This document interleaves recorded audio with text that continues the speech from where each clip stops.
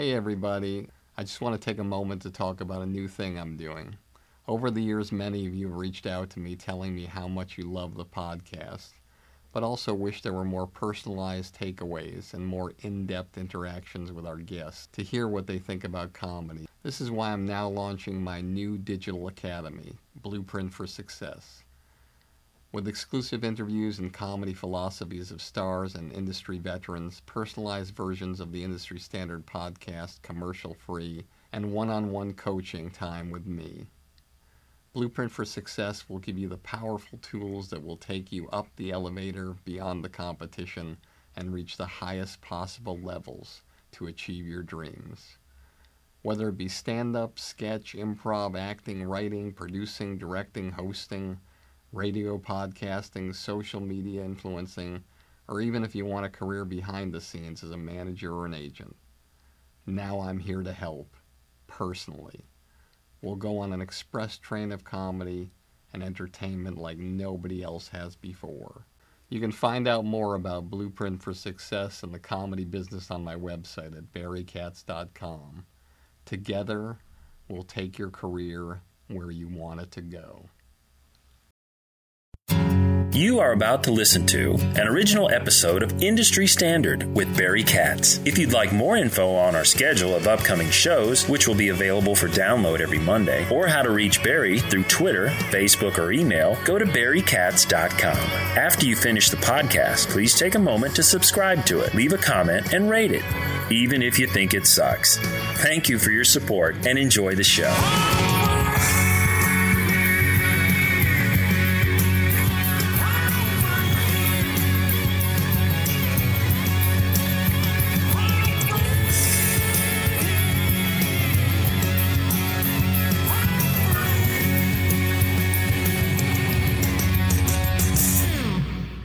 Welcome to another episode of Industry Standard with me, Barry Katz. Thank you so much for everything. I can't believe it. This is a good day for me today because I'm sitting across from not only Sarah, Ari, Max, but also former intern extraordinaire, the only person in history to intern for me 2 semesters in a row.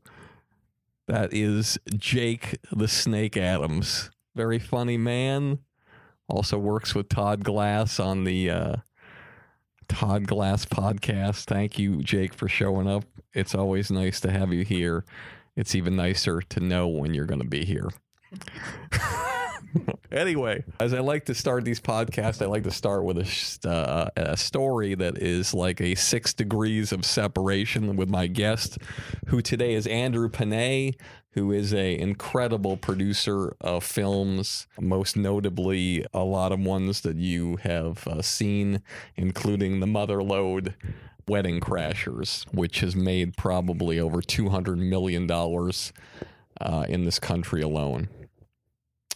So I got a chance to work with Andrew Panay, producing a movie with him and a number of other great men called Employee of the Month, which was a Lionsgate feature, which was Dane Cook's first feature film that he starred in.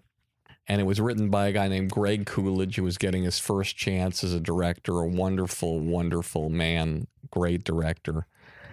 And again, it was Dane's first opportunity to star in a feature film.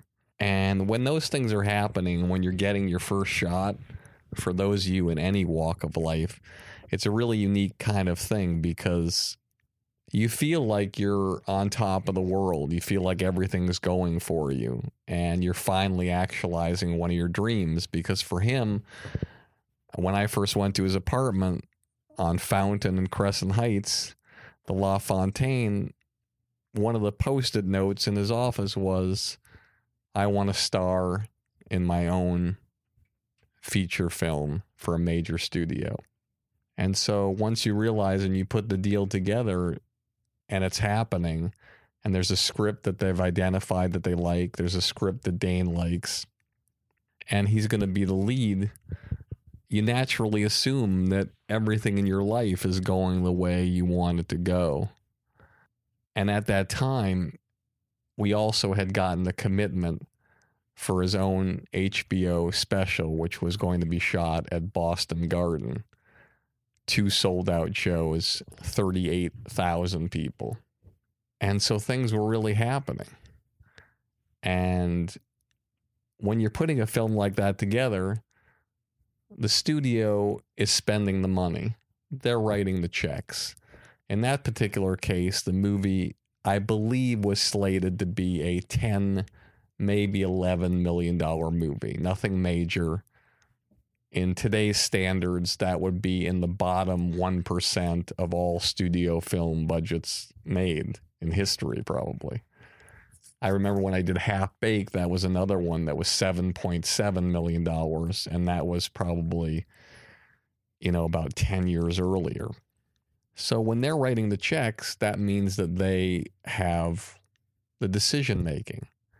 Now, they don't want to you don't want to sit down with Dane Cook and say, hey, buddy, we're giving you this film. You're going to be the guy doing it. You're the lead.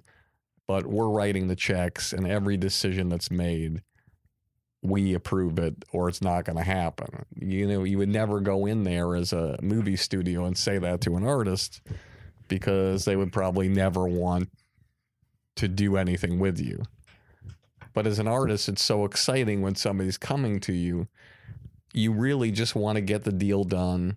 You want to get a large payday. And in Dane's case, it was a 7-figure payday. And it was an exciting moment for him. And I want to share a few things about the process that weren't so exciting. And I want to share something about the process and some things that were exciting. I think the most interesting thing was that the studio, Lionsgate, they'd identified one person who they wanted in the movie more than anybody else besides Dane, and that was Jessica Simpson. Now, Jessica Simpson, wasn't known as the Meryl Streep of actresses. She wasn't known necessarily as a comedy actress. She wasn't even really known that well as an actress, but what she's known as when she did the role of Daisy Duke in Dukes of Hazzard, her short time on screen sold a lot of tickets. There was something about her, something about her personality, something about her body, whatever it was, that made people talk about her in probably some of the most positive ways than she's ever been talked about before. And it was right on the heels of that. So we set up a dinner with Jessica Simpson and the producers and Dane. And one of the things I'll never forget, and it was such a rare quality, and any man who's listening will know what I'm talking about, and maybe the women listening might not know what I'm talking about, but when she sat down at that table, it was like life changed forever. She was one of those women that, when you were next to her, she oozed a sensuality and a sexuality and a personality that was so powerful without hardly even saying a word. She wasn't dressed in a flirtatious way or with a short dress or a low cut thing. She's dressed very conservatively, but there was something about the power that came from how she presented herself and how she showed herself. You could tell that in her personal life, this was somebody who could get anything she wanted from any man that she ever wanted in the world. She could go out with anybody in any situation and literally get anything she wanted in her career if she wanted to make it happen, no matter what. Which was actually true because she was a musical artist who was doing really well. She was getting movies. And when she sat down at that table, I'll never forget Dane looked over at her because he was sitting next to her, and I was sitting next to him, and he looked over at me afterwards when she looked away, and he said this thing that we used to say to each other sometimes when there was a beautiful woman that just entered a room and just took over in a very, very rare case, and we probably said it to ourselves maybe 10 times in 17 years. And he looked over at me and he said, "Oh boy." And when he said that, I knew that Jessica Simpson was doing that movie. I knew that he wanted her, and I knew that every single producer at that table wanted her, even though she wasn't somebody who'd done $100 million movies, even though that there were hundreds and hundreds of actors and actresses out there that wanted to work, especially young actresses who wanted to work, who wanted to co-lead in a Lionsgate movie, who didn't know one thing or the other and knew that a $10 million, $11 million movie, there wasn't high expectations. And when there's not high expectations, as an actress, you can go in and you can score. You know, Jennifer Lawrence was the daughter of Bill Engvall in a TBS show. Not very high expectations. But you go in and you make your mark, people notice you, and all of a sudden you get your shots. So you don't always have to be in a great show that's considered to be an Emmy-winning show. You know, Tom Hanks was in Bosom Buddies. I mean, there's a lot of examples of things that you can point to, and it was a great opportunity, but she got it. And during this time, everything was happening with Dane. Great stuff. The bad stuff was his family life was falling apart. His father was sick. His mother was sick. And his mother eventually passed away, and his father within a year. And during all the time that he probably could have been enjoying so much of his life with the special and the movie, he probably wasn't enjoying it as much. The pressure of getting ready to do a concert special for 38,000 people and having to work on it in wherever we were in New Mexico was difficult. But he figured out a way to do it. He made it work and made the movie work. And he dealt with the pressure and he figured it out. And I thought he did a really wonderful job on the movie for his first movie. The movie made $30 million at the box office. Not $100 million, but in DVD it made like $80 million. And for Lionsgate, it was a hugely profitable situation. And so he persevered during that time in a big way. So that was a part of this story of a movie that was produced by Andrew Panay that's a good thing. A guy who persevered, a woman who went into a meeting and had the power to get whatever she wanted and make it happen. And then there was a story of another guy who I really thought was an amazing guy, a guy who I managed for about a year and who I could probably tell you with all conviction in my heart, I believe is a genius.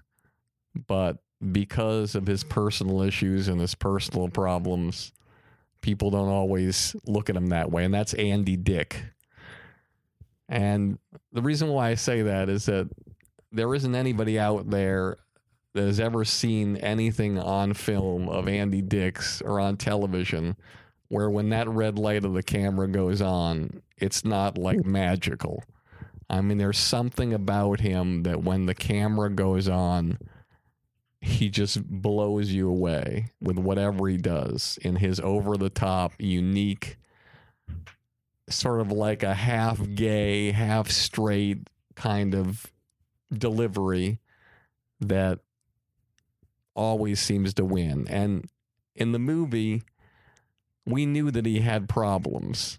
Andy's always had problems. It's well documented. His problems with substance abuse and alcohol and drama.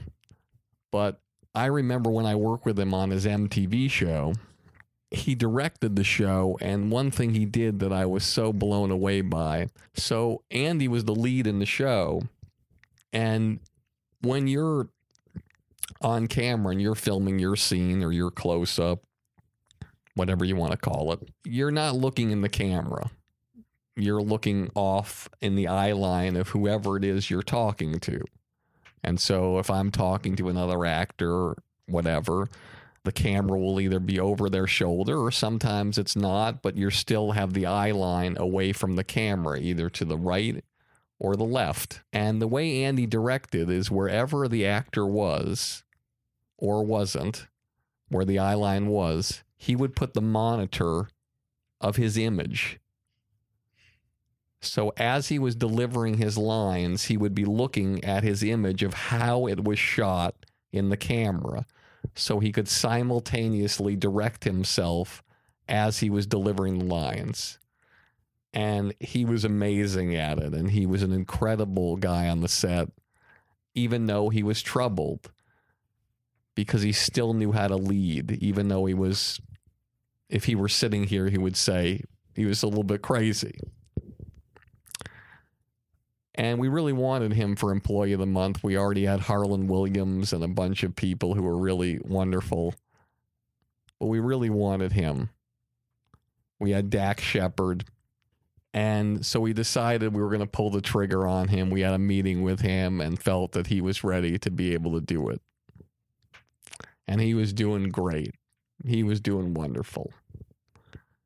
But like all great actors who have problems, as they say in Homicide about the people who do the murders, sooner or later, they all fuck up. And we were filming at a Costco, and Andy did some things that were unbelievably risky, unbelievably intolerable, and shocking. So shocking, in fact, that from that point on, we had to hire a 24-hour security guard to be with him for the rest of the movie. And it was a sign to me where it doesn't matter how great you are or how special a performance you give in whatever job you have. The bottom line is, yes, you'll get a chance. You might get a second chance. You might even get a third chance, like somebody like Robert Downey Jr. got. And he took it, ran with it, and stayed the course. But at some point in any profession, you're going to lose your chances. And there's going to come a point in time where people are not going to want to hire you in whatever profession you're in, no matter how great you are.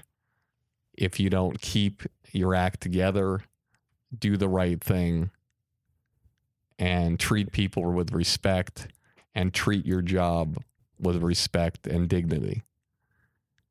And unfortunately, in my opinion, one of the funniest and greatest comedy actors, at least of my time in the business, isn't working today because he didn't do the right thing. Here we go in 3, 2. We ain't one at a time in here. We're mass communicating. This show will have laughter. I got everybody pregnant with Barry Katz and semen. Infections caused by jacuzzi water. I'm not comfortable with the tone this is taking. Okay, here we go. Is there anything else I should know? You're on. What? Now I'm on the air! People on Twitter have been asking for Barry Katz to come back a lot. If you're undeniable, you will not be denied. If you want to be successful in show business, you get yourself a Jew white manager like Barry Katz. Here we go. You fucking firing me up, Katz. Being a manager is just turning no's into yeses. Undeniable. Creating holy shit moments. I love this man. Barry Katz. Back in the house. House. Let's do this. Hey everybody, let me remind you one more time about my new Blueprint for Success. It's a project I've spent months and months working on just to help you jumpstart your comedy career and beat the competition. Whether you want to do stand-up, sketch, improv, acting, writing, producing, directing, radio, social media influencing, or even if you want a career behind the scenes as a manager or agent, Blueprint for Success will give you all the tools you need to take your career to the highest levels. With exclusive interviews, my top 50 commercial-free episodes from Industry Standard, one-on-one coaching with me, and unprecedented access into my knowledge and experience from over 40 years in this crazy business. I guarantee you that with Blueprint for Success, you'll become the creator you've always dreamed of becoming. No one's asking me to do this.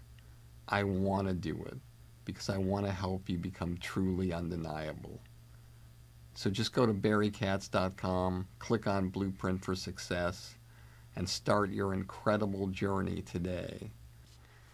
I truly can't wait to work with you to help you change the trajectory of your comedy career forever. Welcome back to another episode of Industry Standard with me, Barry Katz. I am hyped up today. I have so much energy today because I get to sit across today from a guy who I have so much respect for, Andrew Panay, and I'm going to introduce him before we talk. But I just want to share something about this guy, since if you are listening to this. This guy, every time he came into a room, he had a fashion and a style all of his own. It was always part Axl Rose, part Peter Pan. He just always has this way about him that's unbelievable. I've never heard it put that way before. He always wearing some kind of pants where you can tell what kind of religion he is. He's wearing a shirt that Russell Brand wore in some movie, How to Get to the Greek.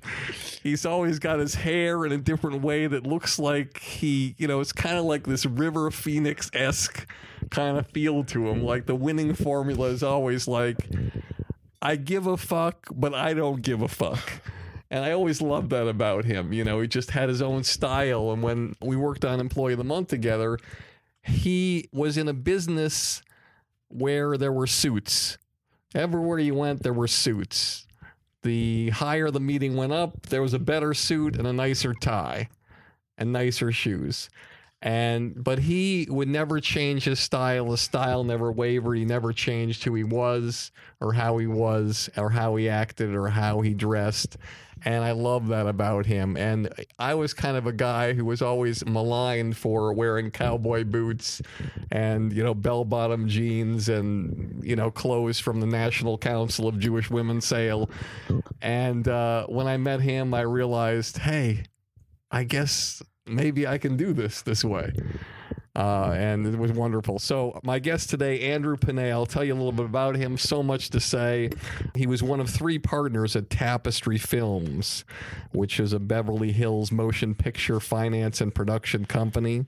He's responsible for developing Miramax's She's All That and co-producing Serendipity, starring John Cusack and Kate Beckinsale. He served as executive producer of On the Line, starring Lance Bass and Joey Fatone of NSYNC. He also created the idea and produced Artisan's National Lampoon's Van Wilder, probably one of the most successful National Lampoon movies in history, and really resurrected that franchise. That was starring Ryan Reynolds and Tara Reid. He's responsible for setting up and developing a movie that means a lot to me, Pay It Forward, which starred Kevin Spacey, Helen Hunt, Haley Joel Osment, and my client of 24 years, Jay Moore. He recently produced the teen thriller Underclassmen, starring Nick Cannon, and he came up with the idea and produced the acclaimed summer film The Motherlode Wedding Crasher, starring Owen Wilson and Vince Vaughn, which grossed over $200 million domestically. Presently, he's working on Hot Tub Time Machine 2, which should be a lot of fun. And I know it will be just as much as this interview. So please welcome, if you will, my guest today, a friend, a confidant, and my fashion partner, Andrew Panay. Well, thank you for having me. I love being here. I love getting the chance to see you. It's so nice. We had a nice run with Employee of the Month, so I'm really happy to be here. Yeah. Thank you for the kind words. I don't know what to say. I really like the Peter Pan comment. I'll take it. I'll take it. You know me. I'm not afraid to blow it out in the room. So No, not afraid to walk in with some leather pants. No, I can tell you that. Let me tell you something. Those leather pants are a nicer quality leather than the couch we're sitting on. You know what? That is a good point. They're beautiful lamb, a very nice thin lamb stretch. Beautiful. I just want to sit on you, I think, is what No. I had an evening where that was going on a couple of nights ago. Let's not get into it. I would tell you that it was multiple people trying to, wanting to sit on my lap, and it was not at a strip club. So. Anything to get an actor in a role. Whatever it takes. Whatever it takes. You want to sit on my lap? You're welcome to do so. No, but I think the thing, and we're going to talk about so many different things here, but what I like to do is I like to start at the beginning. Okay. So take me back to wherever it was, wherever you were growing up, wherever the family situation was, however it was, a month, a year, or wherever and however it was before the first idea came into your mind of ever being in the entertainment business. Wow. Well, I grew up in the Valley, so I was a Valley boy, like sort of near La Cañada, La Crescenta Valley area, Deep Valley. My dad was a nuclear engineer, and we knew nothing about. There's this whole thing about the Valley, and then there was this thing called Over the Hill. I think it's not as prominent today. I think everything's sort of grown together. So when you say the Valley, you mean the 818 area code of California, where people used to joke about the Valley Girls. Yes, 100%. Well, how many movies, whether it was Fast Times at Ridgemont High or whether it was Valley Girl, right? There was this thing about the way, I wouldn't say that we were sort of portrayed maybe slightly less sophisticated, might be the right way to say it. Those that lived in the Valley didn't even know we were being poked fun at, essentially. So your dad's a nuclear physicist, and you're in an area where people poke fun at people for not being intelligent. I guess that might be a way of saying it. Again, that's my perception of what happened when I was 19 years old working for Disney. As an intern, I started to. So take me back though. How did you get to that point and wanting to be an intern at Disney and wanting to be in the entertainment business? It's funny. When I got into college and I couldn't add to 10. Right. I was like, I couldn't multiply. I couldn't add properly. I could barely get through algebra. That was one indication that maybe going the mathematical route or physics route was probably not the right way for me. But I think it really started in college, where I started to realize I used to play piano and the saxophone. I was more of an athlete. So oddly, being an athlete and a musician, actually, there was a correlation between the two. In high school, I didn't understand that there was an artistry to playing the piano and reading music and playing sports. Why I correlate the two is I think emotional movement is very important in both arenas. So I grew up playing sports and reading music. And I think that there's an artistry to playing soccer and baseball where there's a emotional calculation that's happening. Like, this guy's going to move this way. I can feel him moving that way. He's probably going to throw this kind of pitch. He'll probably throw it outside or inside, all from emotional movement, much like playing the piano. So when I got into college, everything started leaning towards, I like these sounds. I like this song. I like this movie. But it got more detailed for me than that, where I would guess if Bon Jovi, and dating myself, was going to put out a new song, I could sort of guess where it might land on the charts or how high it would go. And I would come very close every time to, Bad Medicine's going to be number one and stay there for a long time because it had a great hook. So you'd buy the album before it really got on the airwaves, and you'd listen to every song and you'd predict what song was going to be. Like which ones they would release, because back in the day, it wasn't about, albums mattered. And so you could, now it's a singles world, but at the time, No, but what's fascinating about what you said and the correlation to the business you eventually came into, for those of you who don't know who are listening, music was sort of like the film business, where an album would come out on a certain day. I think was it a Tuesday or a Friday that it normally came out, and you would actually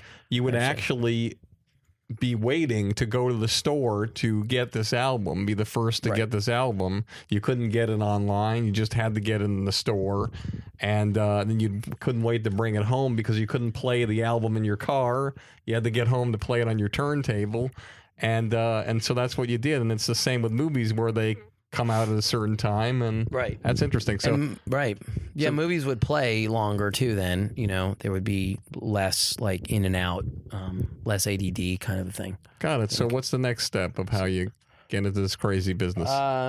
Well, I started falling in love, like I said, with kind of this guessing game I was doing, and a friend of mine got an internship at Disney, and I started to realize that maybe the world to go into was the sort of film and television world in college. And so I decided to commit to going that route, because the business management side, of which I was originally a business major, just didn't seem right for me, especially since math was not my favorite subject. I think my brain would wander too much in those classes, and I started to dream a lot. So I fell back into an internship at Disney. And that's where I caught the bug, being on the Disney lot.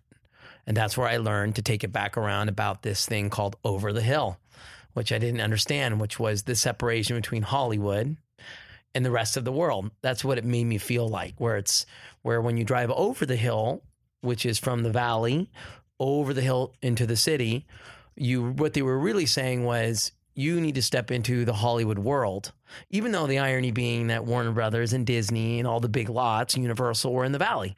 So I thought it was just a really interesting way for people to put it. And that's when I started to understand the separation of Hollywood and the rest of the world.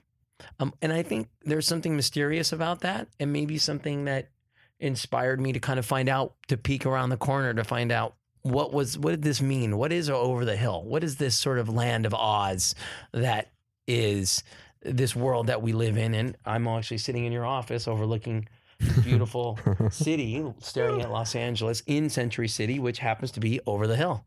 That's correct. And when I started, I knew the places that I wanted to be.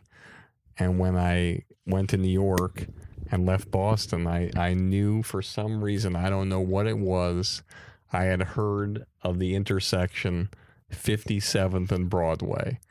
I had heard that's where it happens, that's where you need to be. And so when I went to New York, I found an office at the corner of 57th and Broadway next to the Hard Rock building, because I felt that was the place where I needed to be. And so a lot of times you have those preconceived notions of things. So tell me what the next step is after your internship. What happens? How do you move to the next level? Well, I, went back into school, finished up my film, radio, television, film degree, and I got a job. I couldn't get a job back at Disney. There was no availabilities. So I got this job working for a independent music company that used to do tracking for albums. And what that means is that we were calling up record stores, because at the time there was no SoundScan, which basically, in SoundScan, for those listening, nowadays people, they just, now it even goes past SoundScan. Now it's just computerized. You click on a thing and you track what the song is doing. It's you can actually, it's tangible. But back in the day, back then, it was just us making phone calls, finding out how the album was doing, and writing it down on a piece of paper and letting the record labels know that it was doing well or not well. But it's not what I wanted to do, but it was in entertainment. So I still loved being around a entertainment type company, even though it was more almost telemarketing, so to speak. Then I got a phone call out of nowhere to come and work at Disney for the president of production at the time, physical production, Bruce Hendricks. I said, sure, what are the hours? And they were like, it's from, 10 till 8. And I was like, 10 till 8? That's terrible. I was like, that's going to ruin my life. I'm 23 years old thinking, oh my gosh, I'm going to have to work from 10 to 8. I'm not going to have a life. Not knowing that I would be stepping into a 24-hour job for the rest of my life. Less time for people to sit on your lap. Yes. Now I make time for that, for lap sitting. But yeah, so I started my journey working for Bruce Hendricks, rolling calls, making cappuccinos, working, answering phones, and trying to learn what in the world it goes on in this business. I think this is important for all those who are listening who want to get some kind of an entrance into this business or any business. And you just, as they say, and many of my guests have said, you have to find an affiliation. The first thing you do, you have to find something, some place, some company to plant your flag. But the amazing thing is, once you plant your flag in that job, if you were to break it down into 100% pie of all the work you do, how much is relevant to the business and how much is relevant to personal tasks like getting coffee and Frappuccino and going to Starbucks and making sure the conference room has water in it. If you were to say your first, let's say 3 months to 6 months in that job, what percentage of the work you did was actually related to business? I mean, probably 25%, probably. And the thing about this, which is so amazing about you, which you're going to talk about, is that you don't seem like the kind of guy who would ever accept the fact that 25% was business. So I would imagine what you did was work longer hours, raising the percentage of the time that you could figure out how to learn more about the business. I don't think it's ever stopped. I still don't I look at myself in the mirror in my career, regardless of Wedding Crashers or Echo coming out in a minute or Hot Tub or whatever the movies I'm doing and creating.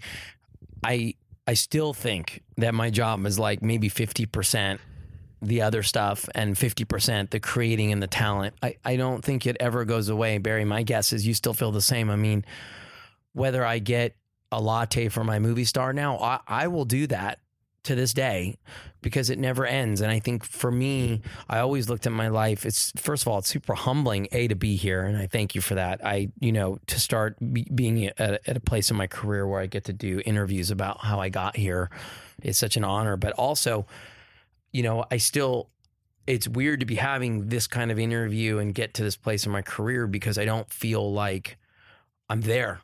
And where however many hit movies or failures or whatever I've had here and there and all the things, it feels like, and I'm sure you feel the same way, you ask any successful person in the film business, what success? It's always about the next thing. So I think the thing that I've learned the most from the very first day one, is it's always going to be humbling.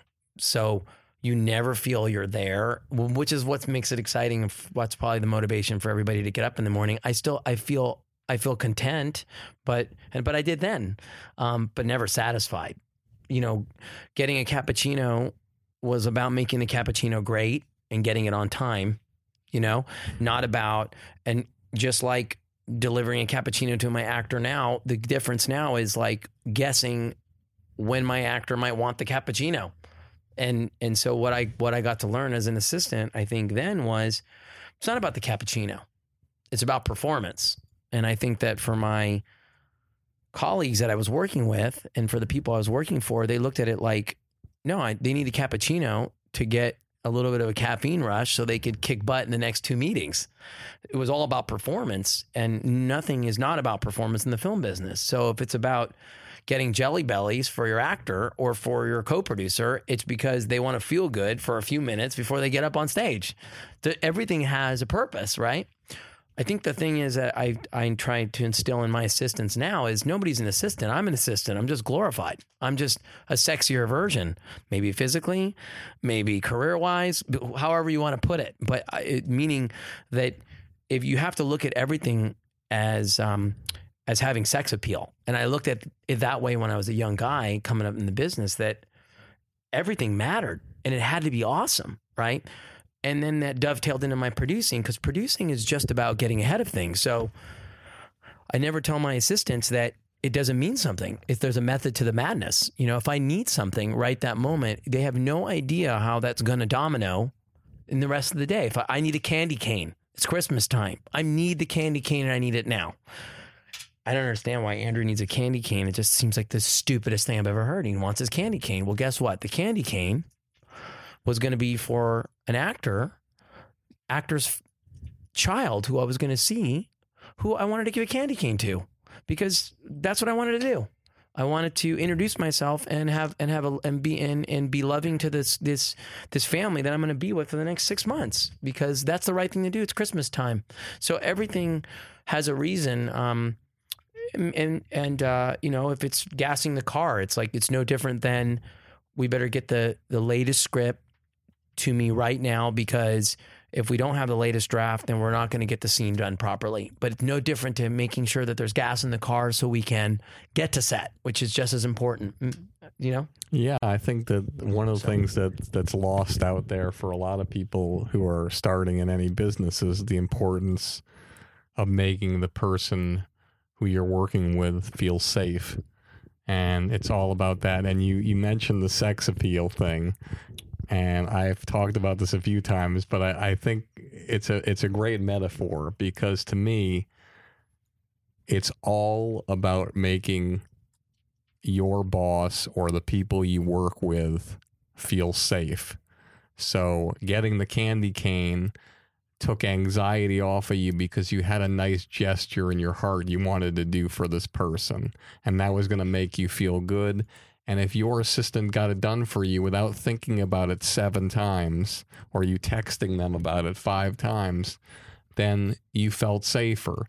And in the sex appeal sense, if you'll oblige me to go one step very farther here, I always say that you have to treat the business, let's just take it, because we are 2 guys sitting here. I'm not going to go the female perspective, but I'll just take the guy perspective.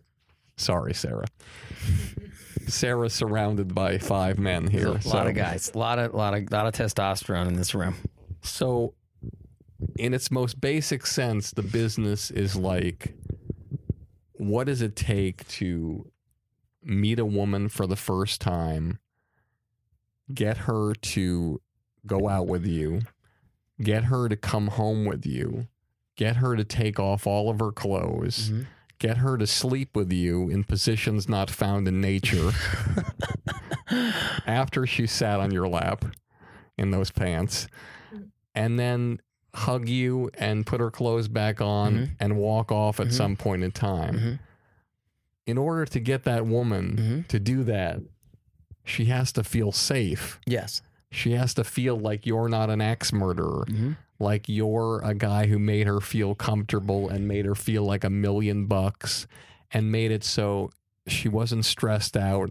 And during that time that you were with her, time stood still.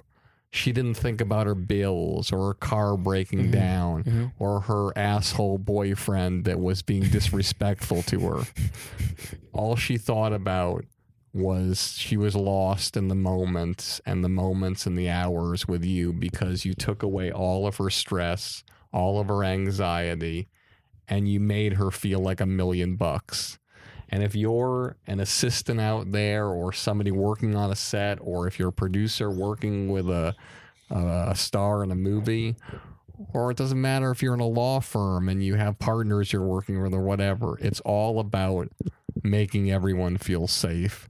And that's what you did, and that's what you're training your assistants to do as well. That's right. That's a great way to put it. Yeah, and a lot of times, for me and all the people sitting here know how frustrated I get, because I believe in everybody who's sitting in front of me.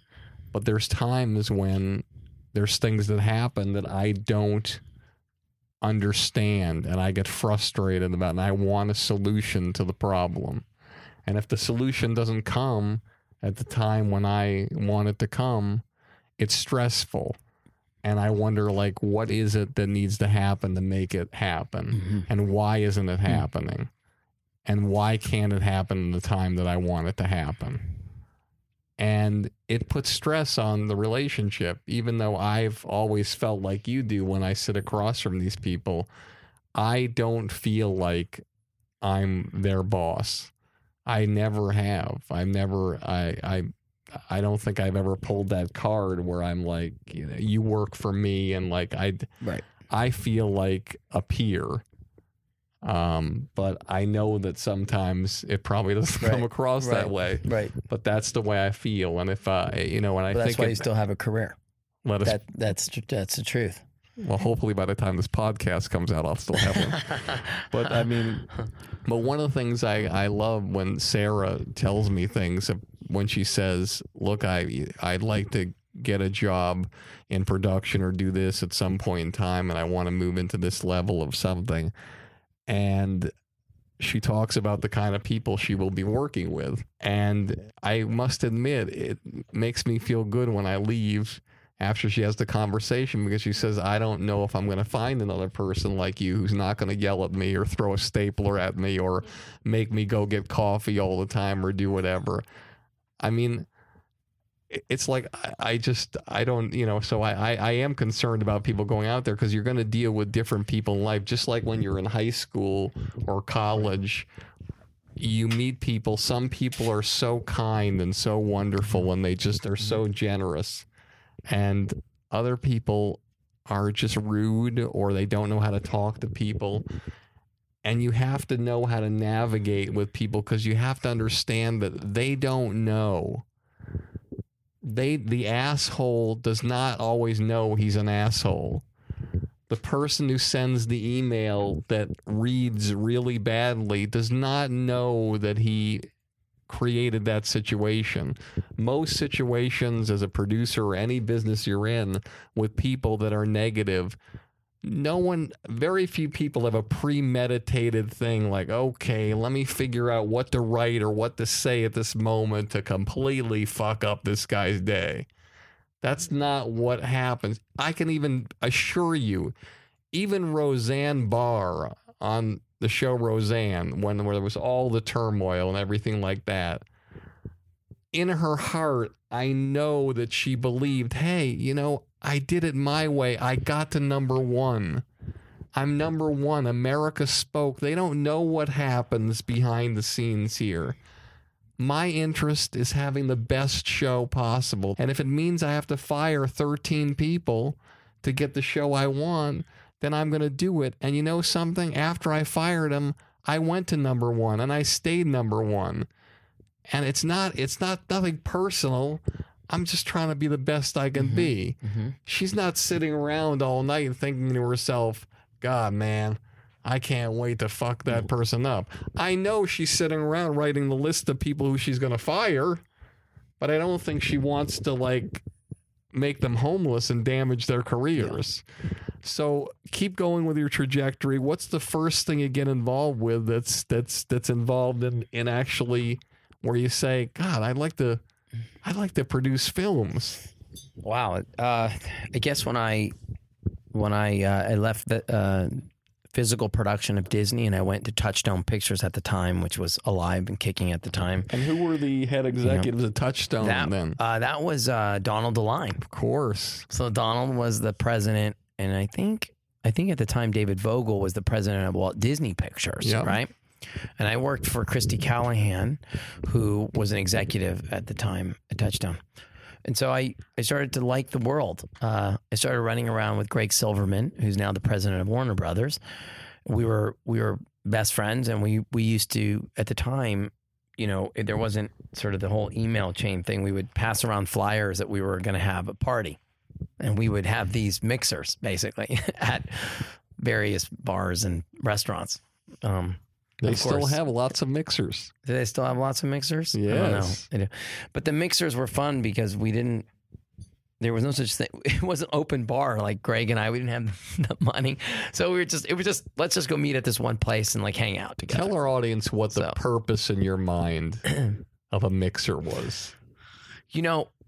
I think it was all about networking. I think the purpose was twofold. It was like, we're going to go and have a good time there was cute girls there. There was like good energy. It was fun. It was young Hollywood, and it was super positive, by the way. It was never anything negative. It was all about having a great time. That was the first thing. And the second thing was like, you knew you were going to grow up with these people. Like this was the way to grow with your colleagues who would go off and because there were a lot of agency assistants and assistants to big studio executives and to studio presidents, and they would all graduate. It was like a graduating class. Like we were below freshmen. We were in junior high and we were trying to get into the major leagues, and we were the farm system. That's how I look at it. And so we were out there trying to find our place into the majors. And then, you hope that you would get a chance to play in the major leagues.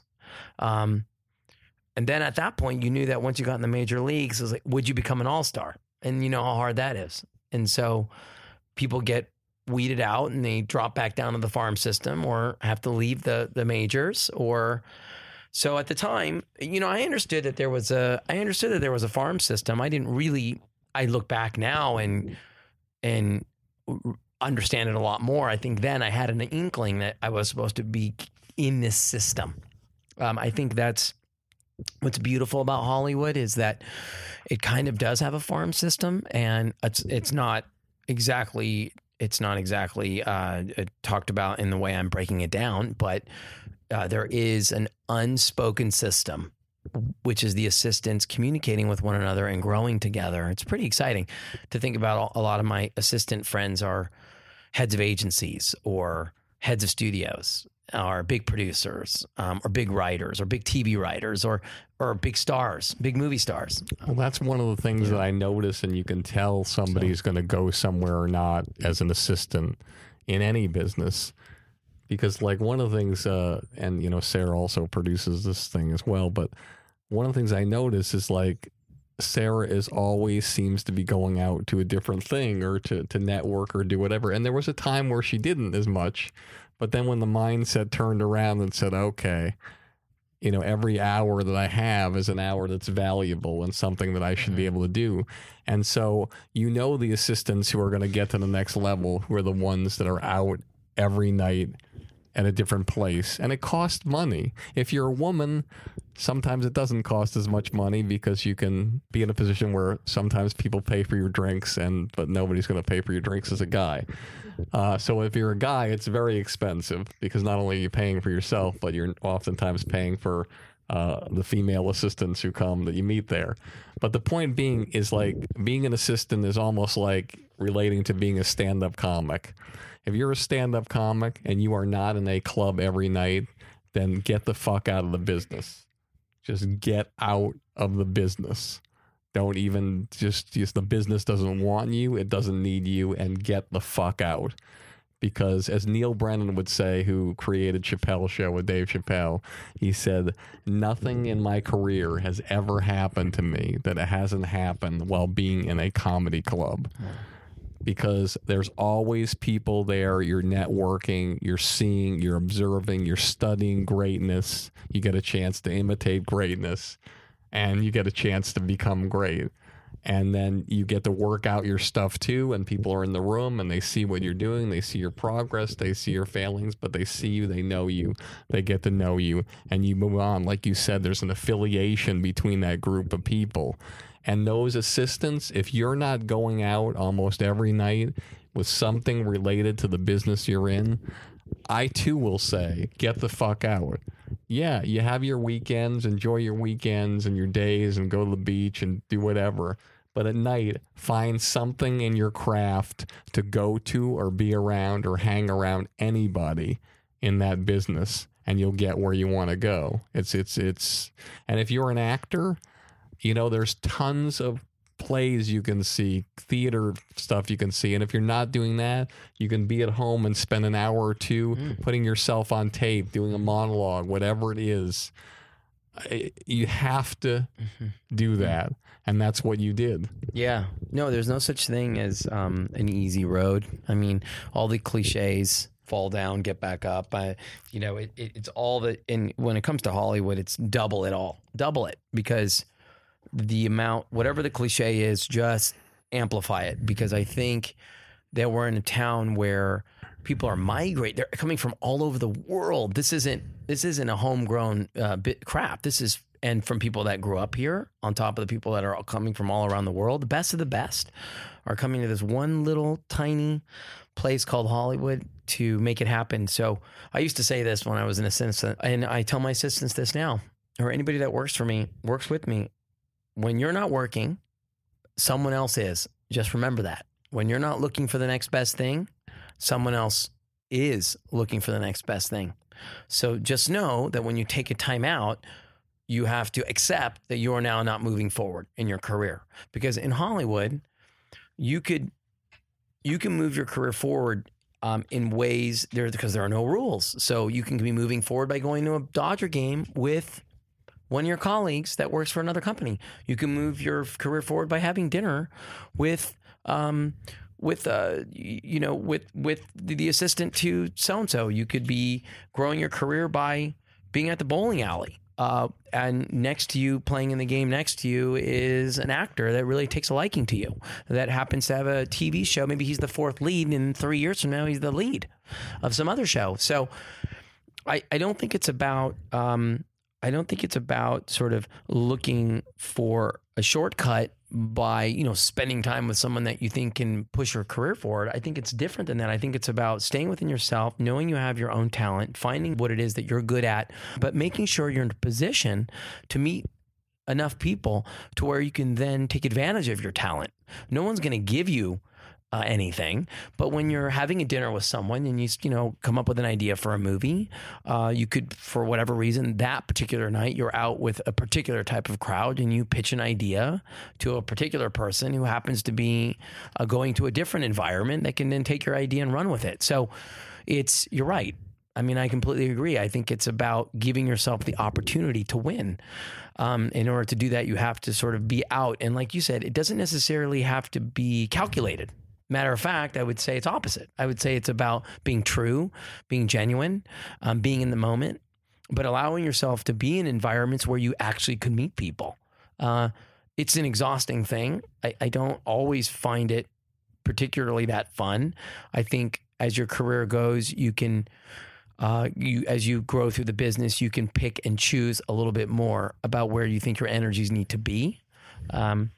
And as long, again, and I'll say this again, as long as I think you come from a very genuine place, I think people will be really responsive. I think that you always have to bring something to the table and never expect that it'll be handed to you. But if you're doing the work at home as an artist, which is whether you're a painter or you're a writer or you're a stand-up comic, if you're doing the work, which is what you mean by being in a comedy club every night, they're doing the work to get up on stage. You can't just get up there without doing the work. So, but giving yourself an opportunity to be seen so you can share your work is half the battle, maybe more. So I feel like for me, it was about staying in the system. But then once you get to a certain place, the system asks you to deliver. So the question is, are you also ready to deliver when you're asked to be the starting pitcher tonight or come in for an inning? Are you prepared to throw, are you prepared to bring the heat? For me, when I left Touchstone to get my little executive job, a baby executive job at Tapestry, right before I got that job, I did a short film with Greg Silverman called On the Line. And at that point, which then got made years later with NSYNC. But at the time, I was working with my buddy Greg Silverman. I was doing a short film. I was sleeping on the sofa at Tapestry Films when I got the new job. I would sleep on the sofa because I'd get up at 4 a.m. and I'd bring food to the crew because I had this job and I was producing this short and doing the job. And I had to so at the time, it's like I also took a course at UCLA Extension, learning how to read scripts and how to break them down. So I was just ready. When I got my job at Tapestry, I was just ready to perform for them when they asked and called upon me to find great writers or to create great ideas. And what they wanted me to do, and I owe a lot to those guys, is just create stories. Go and create. I had no idea if I had it in me or not. Was I trained? Was I ready? Was I prepared? And whether I backed into it or whether I just happened to be ready by accident or whether it was some natural talent or maybe a combination of a bunch of things, I then started to create these little stories that started finding their way to becoming a starting pitcher, so to speak. You kind of have to wait your turn. So that's kind of my, like, the truncated version of my journey is, getting this job and opportunity to work for Tapestry as a baby executive. And when my number was called, I was ready. And, there were a lot of people came through the doors of Tapestry. Yeah. A lot of assistants, a lot of development people, a lot of people before you, Andrew, a lot of people after you. A lot of people didn't sleep on the couch. A lot of people didn't get up at 4 o'clock in the morning. A lot of people didn't go and take classes at wherever, UCLA, to learn how to break down scripts. A lot of people didn't put the work in. And a lot of people didn't become a partner at Tapestry. But you did. You worked your way up. You impressed them. And above all, guess what? You made them feel safe. Safe enough to tap you and bring you on as one of their own. How do you feel you got to the stage and moved up in the company from point to point to point, knowing that there were a whole group of people who were coming in and out of the company like you, who were getting paid $6 in a bucket of chicken and, reading the scripts that they threw out and getting dry cleaning, doing whatever. How did you make your mark and move up the ladder there when all the other people who were coming in and out of there didn't? But that's a great question, because yes, there were people coming in and out and leaving and coming and going. I think one of the things that I figured out at an early age, even though it's not something I don't think you can teach in school, which is just to keep your head down and not look around. I think that there's always somebody who's more successful, better looking, cuter, funnier, faster, richer, all those things, right? So that was the last thing. I tried not to look up. I try not to look up and just focus on myself. And I think what I realized is that Tapestry gave me such a great platform to perform. What I loved about working with the guys was they really did teach me that. They were great teachers, but one of the things that they taught me. Could you mention the names of all the partners? Peter Abrams and Robert Levy. They were two great mentors, and they sort of taught me that we were on an island. And then I realized that we're all on an island, that even if you're a studio president, as much as you're part of a corporation and a team, at the end of the day, really all you have is your creative spirit and your own voice.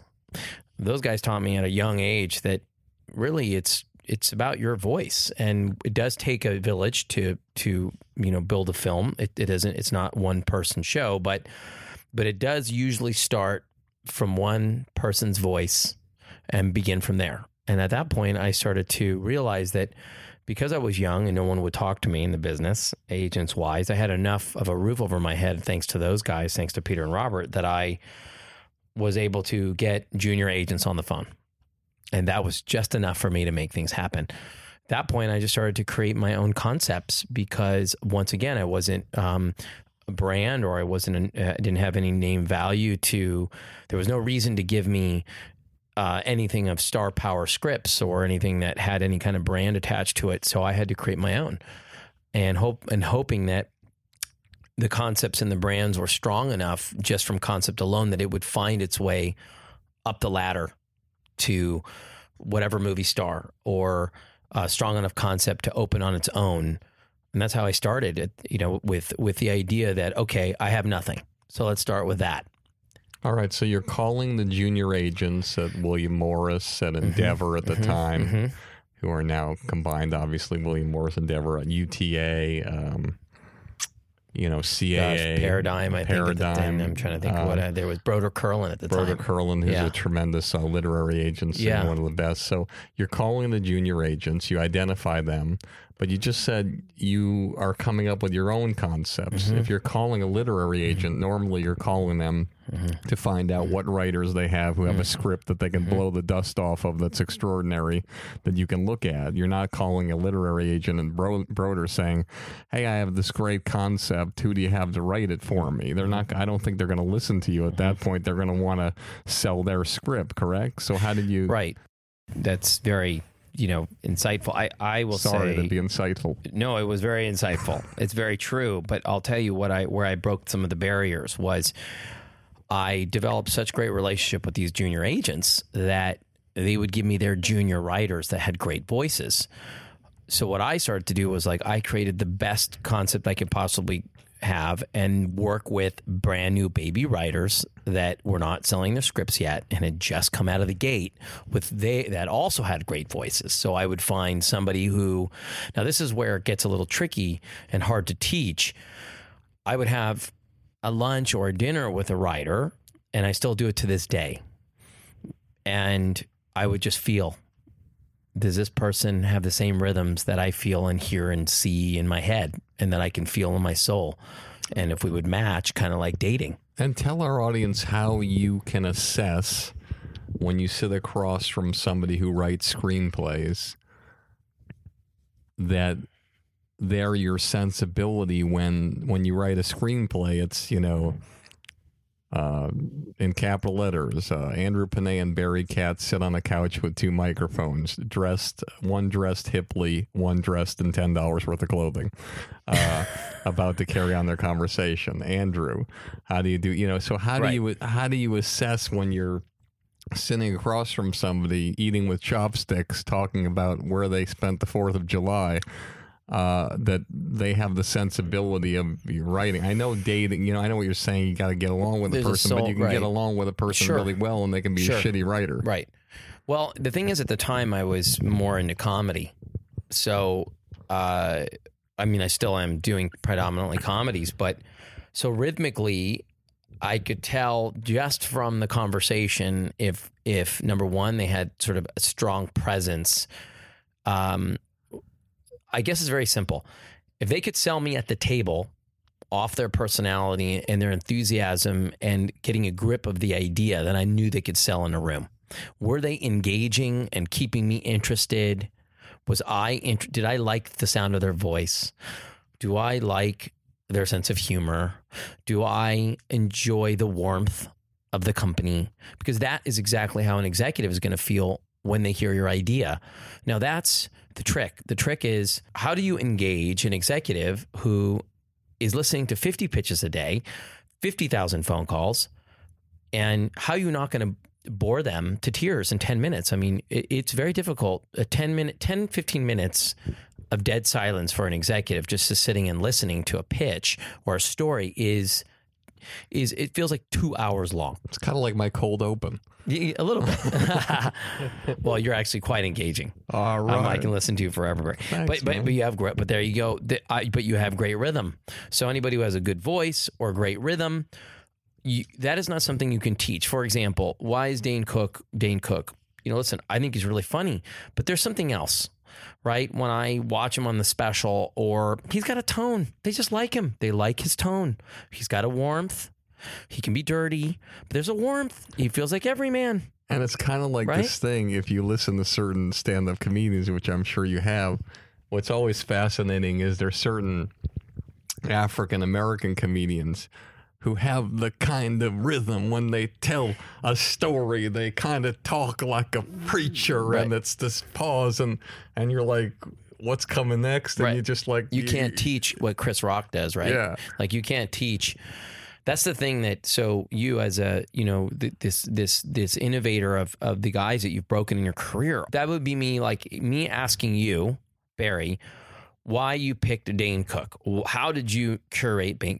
That is a very difficult question to answer. And it's so weird that you say that, because maybe it's the same with you and these writers. And for him, and a lot of people I don't think know this story, I had heard of him in Boston as a young comedian, not making any money at all. He was part of an improv troupe called Al and the Monkeys. And there weren't a lot of improv troupes back then. And he was part of an improv troupe with a guy named Robert Kelly, who has a very popular podcast, a very talented comedian, Al Ducharme, who's also a great comedian.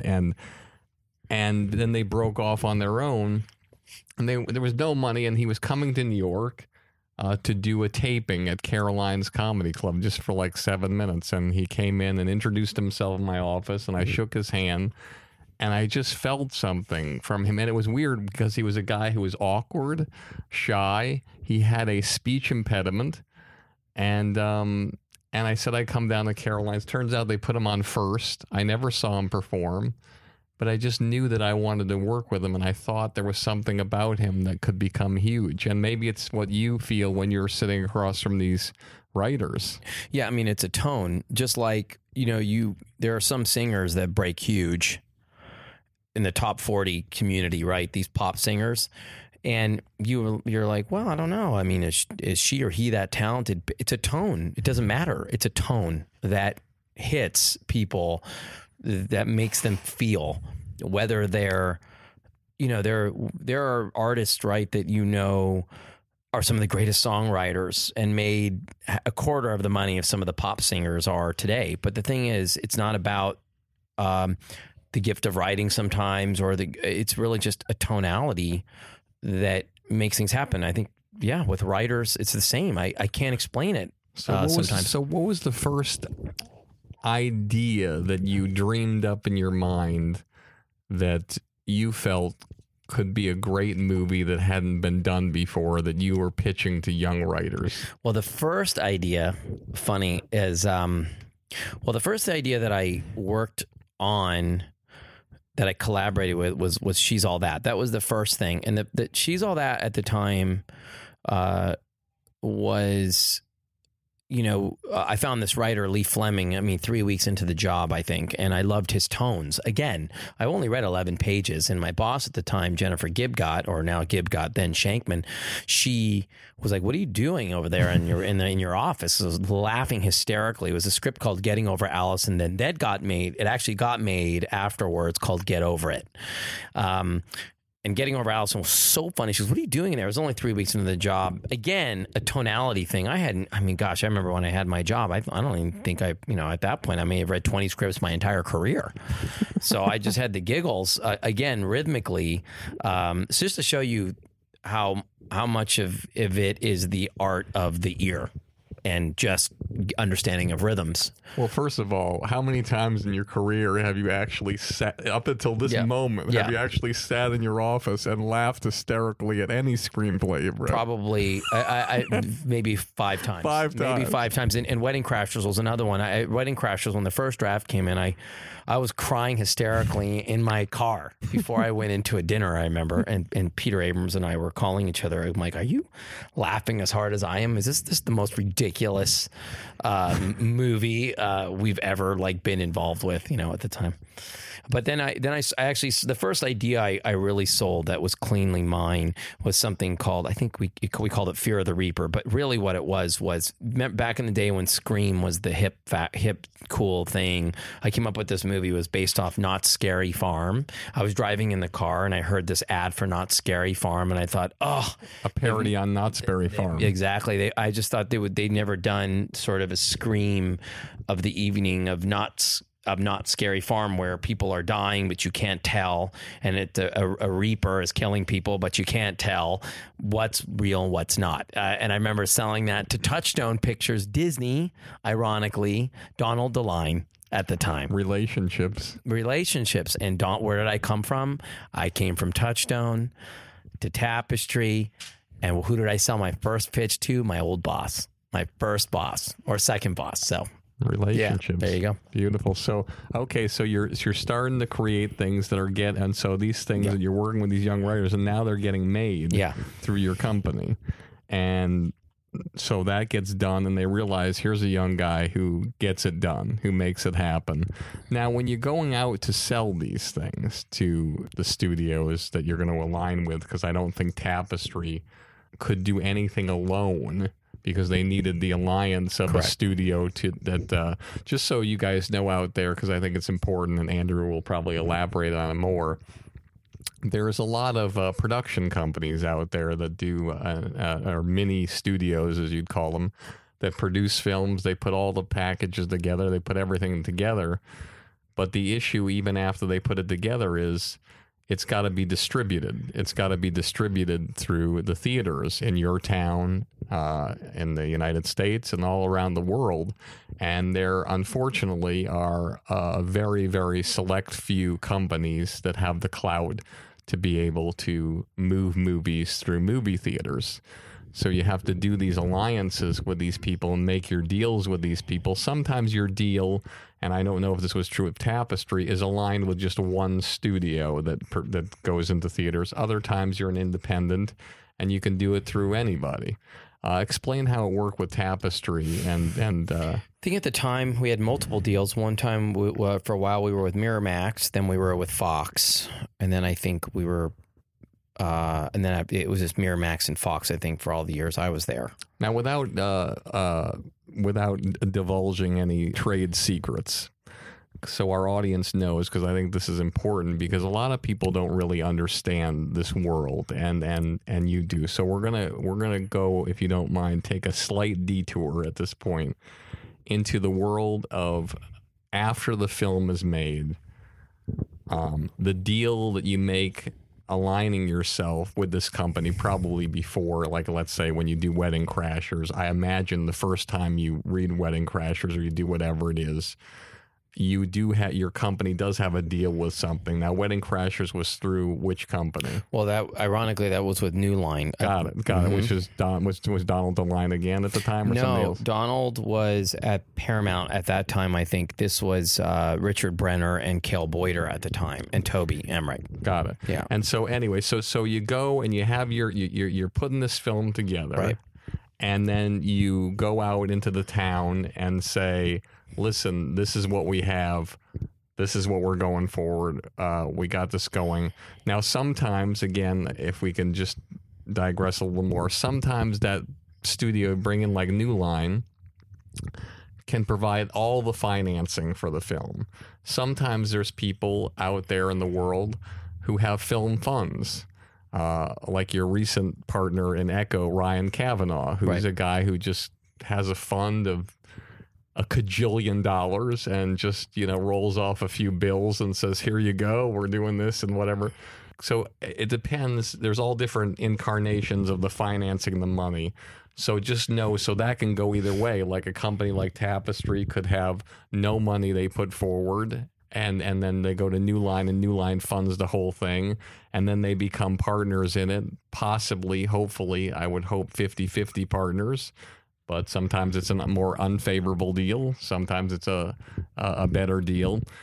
And so take us through how that works in movies going into the theaters. How does New Line, let's take Wedding Crashers, how do they decide? You know how you see in the paper, you see, Wedding Crashers is in 2,568 theaters opening up. Whatever. Dawn of the Dead in 2,027 theaters.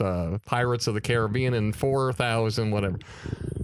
How does a company like New Line clear, with your company, Tapestry, clear the theaters, pick the date, and tell our audience how the finances work for the movie theaters in week 1, week 2, week 3, week 4, because I think that's something that's lost, and a lot of our audience don't know that. And you're a guy who's the perfect guy to explain it. Well, as far as, when New Line, let's say, for example, being an independent producer, at the time, I think we had a deal with Miramax. Miramax, I think, had something similar to Wedding Crashers, and so they ended up allowing us to sell it to New Line. At that time, New Line buys the property, and they own it outright at that point. We are now the sole producers on the project, and they finance the movie, and they have a deal. Got it. So just so I want to be clear. Yeah. So in that deal, yeah, they you develop the movie, you have it put together, you've put a budget together, what you think it would be. Obviously, if you hire certain actors, it could be more money or whatever, Right. but you have your budget or whatever. They write you a check for the property to just and a percentage of the back end profits you Right. get after they write you the check, and that can be negotiated in anything from 25% to 50% if you're lucky. Right. Okay, so they write that check, and out of that check, it goes directly into the company, and your deal is structured to whereby you're involved with your company to Yeah. where you're going to make a percentage of that, and the owners of the Tapestry are going to make a percentage of that. Okay, so the New Line goes, and they made their investment X amount of dollars in this thing. And now, how do they clear all the theaters, and how is it determined with this product that no theater has ever seen before except for a trailer of something? How do they get it cleared in so many places, and what's the financial deal at the movie theaters? Well, I think it varies per movie, not necessarily the financial deal. I think there's a set structure, but I think in terms of what movie gets what kind of love from the movie theater chains, I think it just depends on a lot of different things. So, and let's take Wedding Crash, for example. So there was Vince Vaughn and Owen Wilson and Christopher Walken and Jane Seymour, and there was enough of a cast, obviously, that gives the movie a certain amount of clout. But really it just comes down to the relationship between the studios and the movie theater chains, so and the exhibitors. So New Line's an old school, they've been around a long time. They have a lot of credibility. They released at the time, they had Lord of the Rings and Austin Powers, and they were the biggest mini major at the time. So the theater chains are very supportive of New Line's movies entering to the marketplace. How things get determined usually is you test the movie when you're finished with your first cuts. And you and I have been through this together already.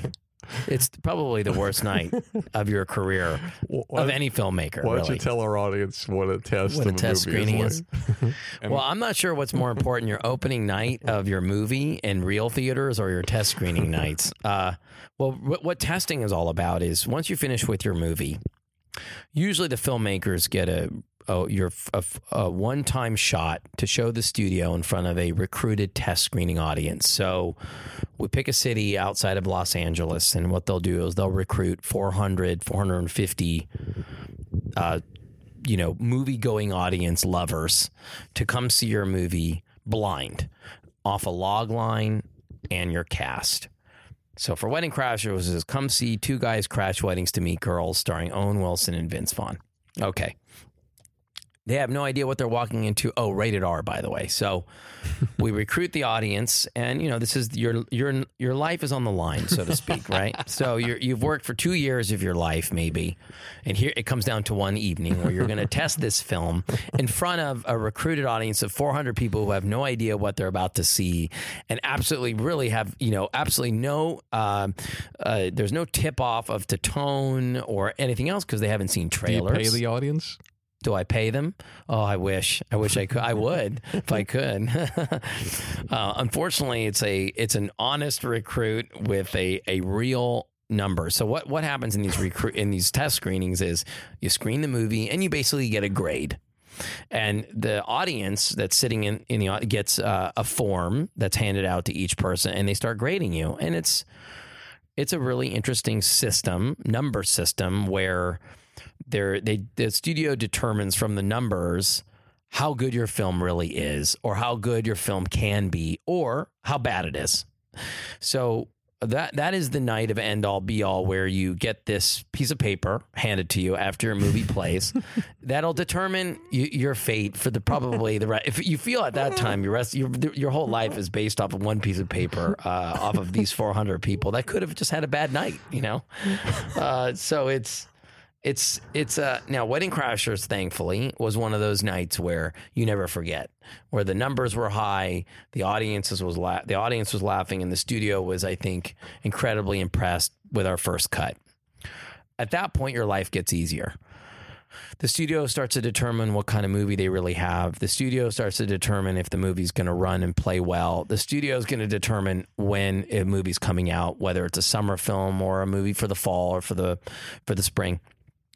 You ask this question, it's the $1 million question that no one will ever be able to ask because nobody knows the answer. When should your movie come out? Nobody knows.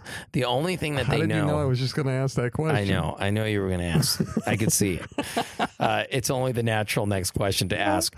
I don't think anybody has any idea, and that is really the exciting part. We're all gamblers, and we all know one thing we know is this summer. You have an idea of like what a tentpole movie is for, for July 4th or for Memorial Day. To be fair, you know, but it doesn't mean but it doesn't guarantee success. That's true. But you do have an idea, for example. But Wedding Crashers wasn't going to be July 4th weekend, against Independence Day. No, but we did come out, but for example, we did come out July 15th, which is a big tentpole release date. So would you say when I made Wedding Crashers, what I said to you, this should go out July 15th, I'd say you're absolutely crazy. I would have said the same Get thing. out of there. Get out. You better go, October 10th. And you have no control. No control, except the movie was great. And so the whole concept of Wedding Crashers, which is what just happened to me with Echo, which we can get into later, but which was let's counter program and let's get all the young adults that are out of college for the summer to just get crazy and go over and over and over to see Wedding Crashers again.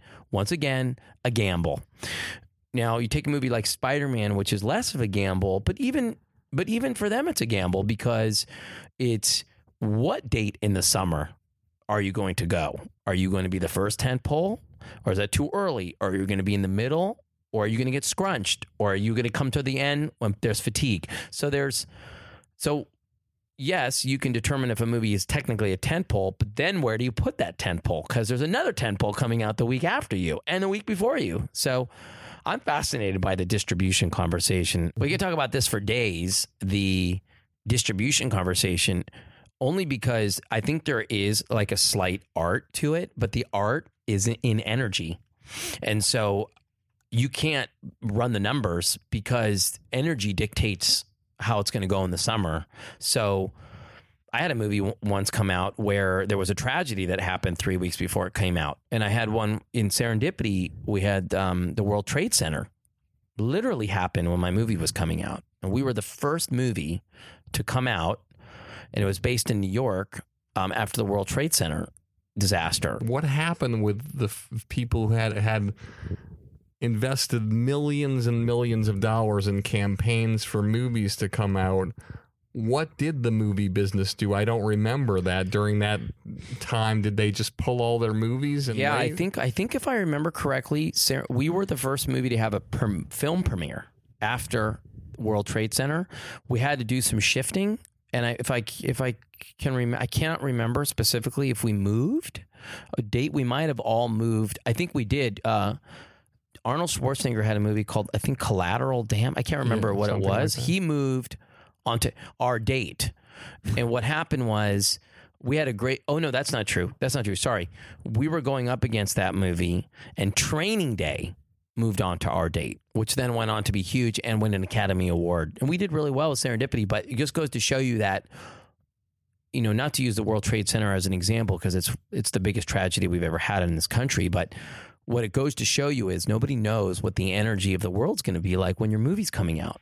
So we had a movie that won an Academy Award that was critically acclaimed move on to our date when we had a much better date and a much better situation before the World Trade Center. So the point to that story is I always look at a release date like, well, it seems great. Let's wait and see what happens.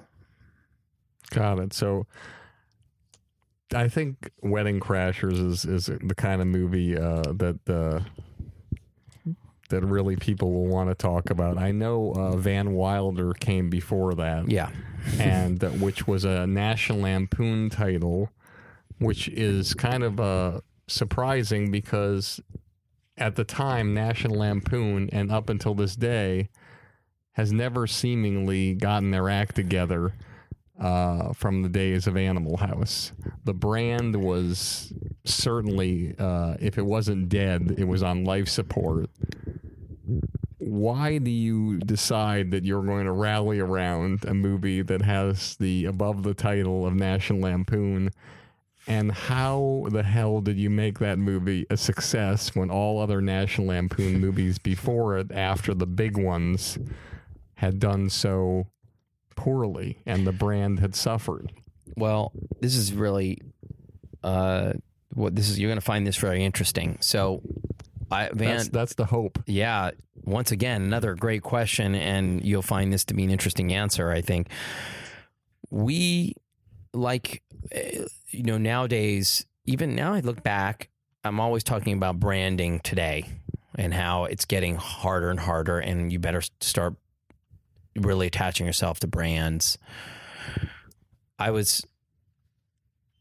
now, when I look back, now that you bring up this question, I think, wow, I guess even then it was just as important as it is today. And we're always living in a different, we're always thinking, oh, it's today. But the reality is it was just as important then. Van Wilder, we went out and seeked National Lampoon and actually bought the label and made a deal with National Lampoon to attach to Van Wilder because... So in other words, you brought in National Lampoon. Yeah, it was never made with National Lampoon. That was after. But what was the value of National Lampoon at that point in time? Because Van Wilder we had no brand. We were with a small studio, Artisan at the time, now Lionsgate. So we couldn't say Artisan's National Lampoon. It didn't have the value that National Lampoon at least had. It said brand, and it looked good with the title. Once again, Van Wilder now is a brand, but at the time meant nothing.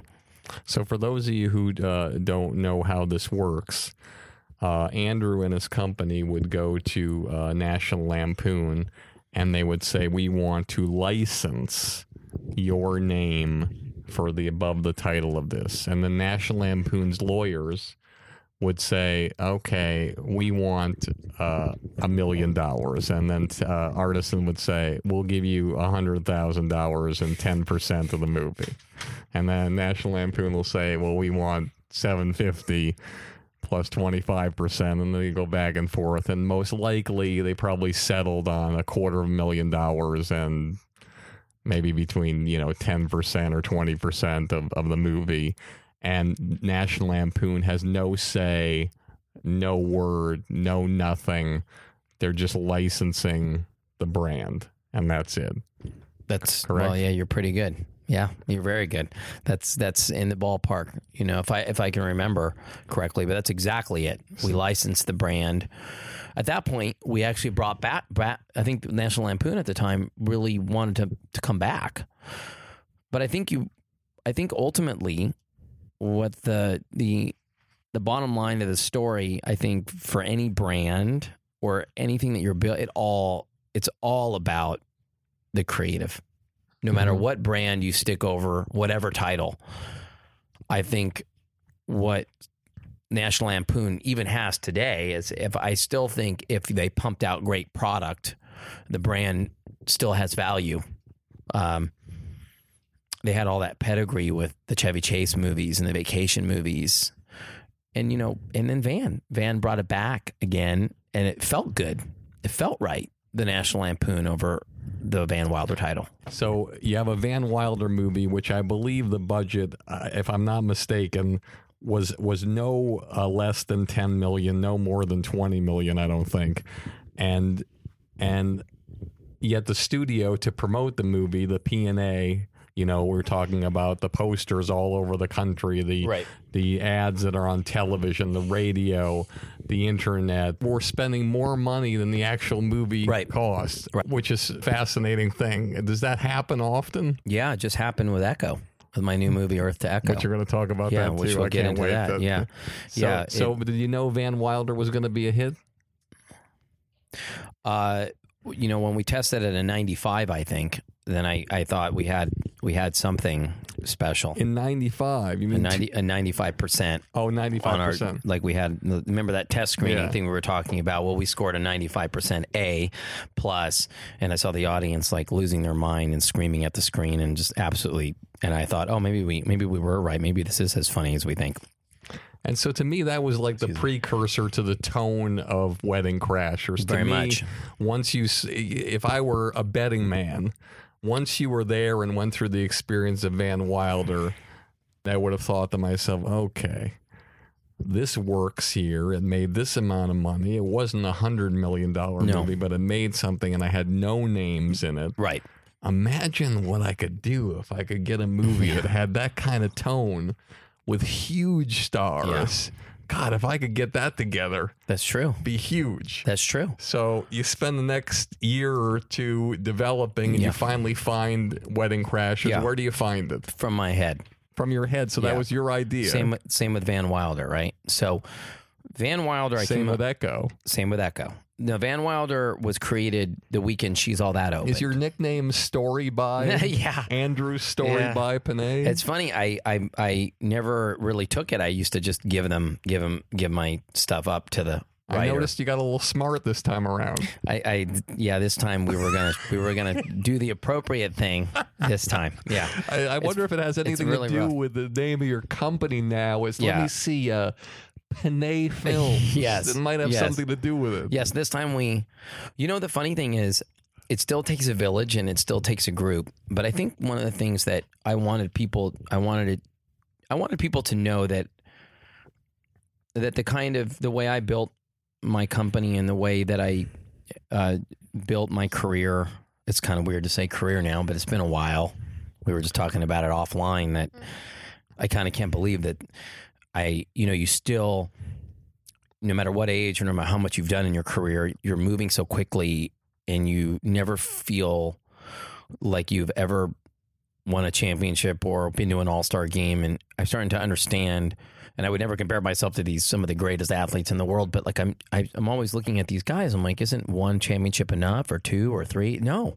5, 6, no. They want to keep, and you start to realize that, oh, I see that it's for any star athlete or any successful human in anything that you do, it really does feel like something you always want to get back to doing, which is excellence, right? And it's true, but sports is an amazing metaphor for our business because, like you mentioned, sometimes you just don't feel like you're a champion. You just don't feel like you wonder to yourself, does Doc Rivers, does he feel like he's a championship coach? Well, inside he has to know that he's got the goods, but he's been coaching for, I think, over 10 years. He's got 1 ring, which amazingly, if you are a sports fan, to know how difficult, it's a great example for film. In the NBA, I believe there's over 30 teams. Okay. You guys can Google this. I think there's only 4 coaches or 5 coaches in the NBA that have a championship ring, and there's 25 or more coaches who don't have one. That means 25 out of 30 teams don't have a leader who's been a champion. And there's 2 of them I can think of: Rick Carlisle for Dallas, who's won 1, Doc Rivers for the Clippers, who's won 1. 2 of them that I can think of off the top of my head have only won 1.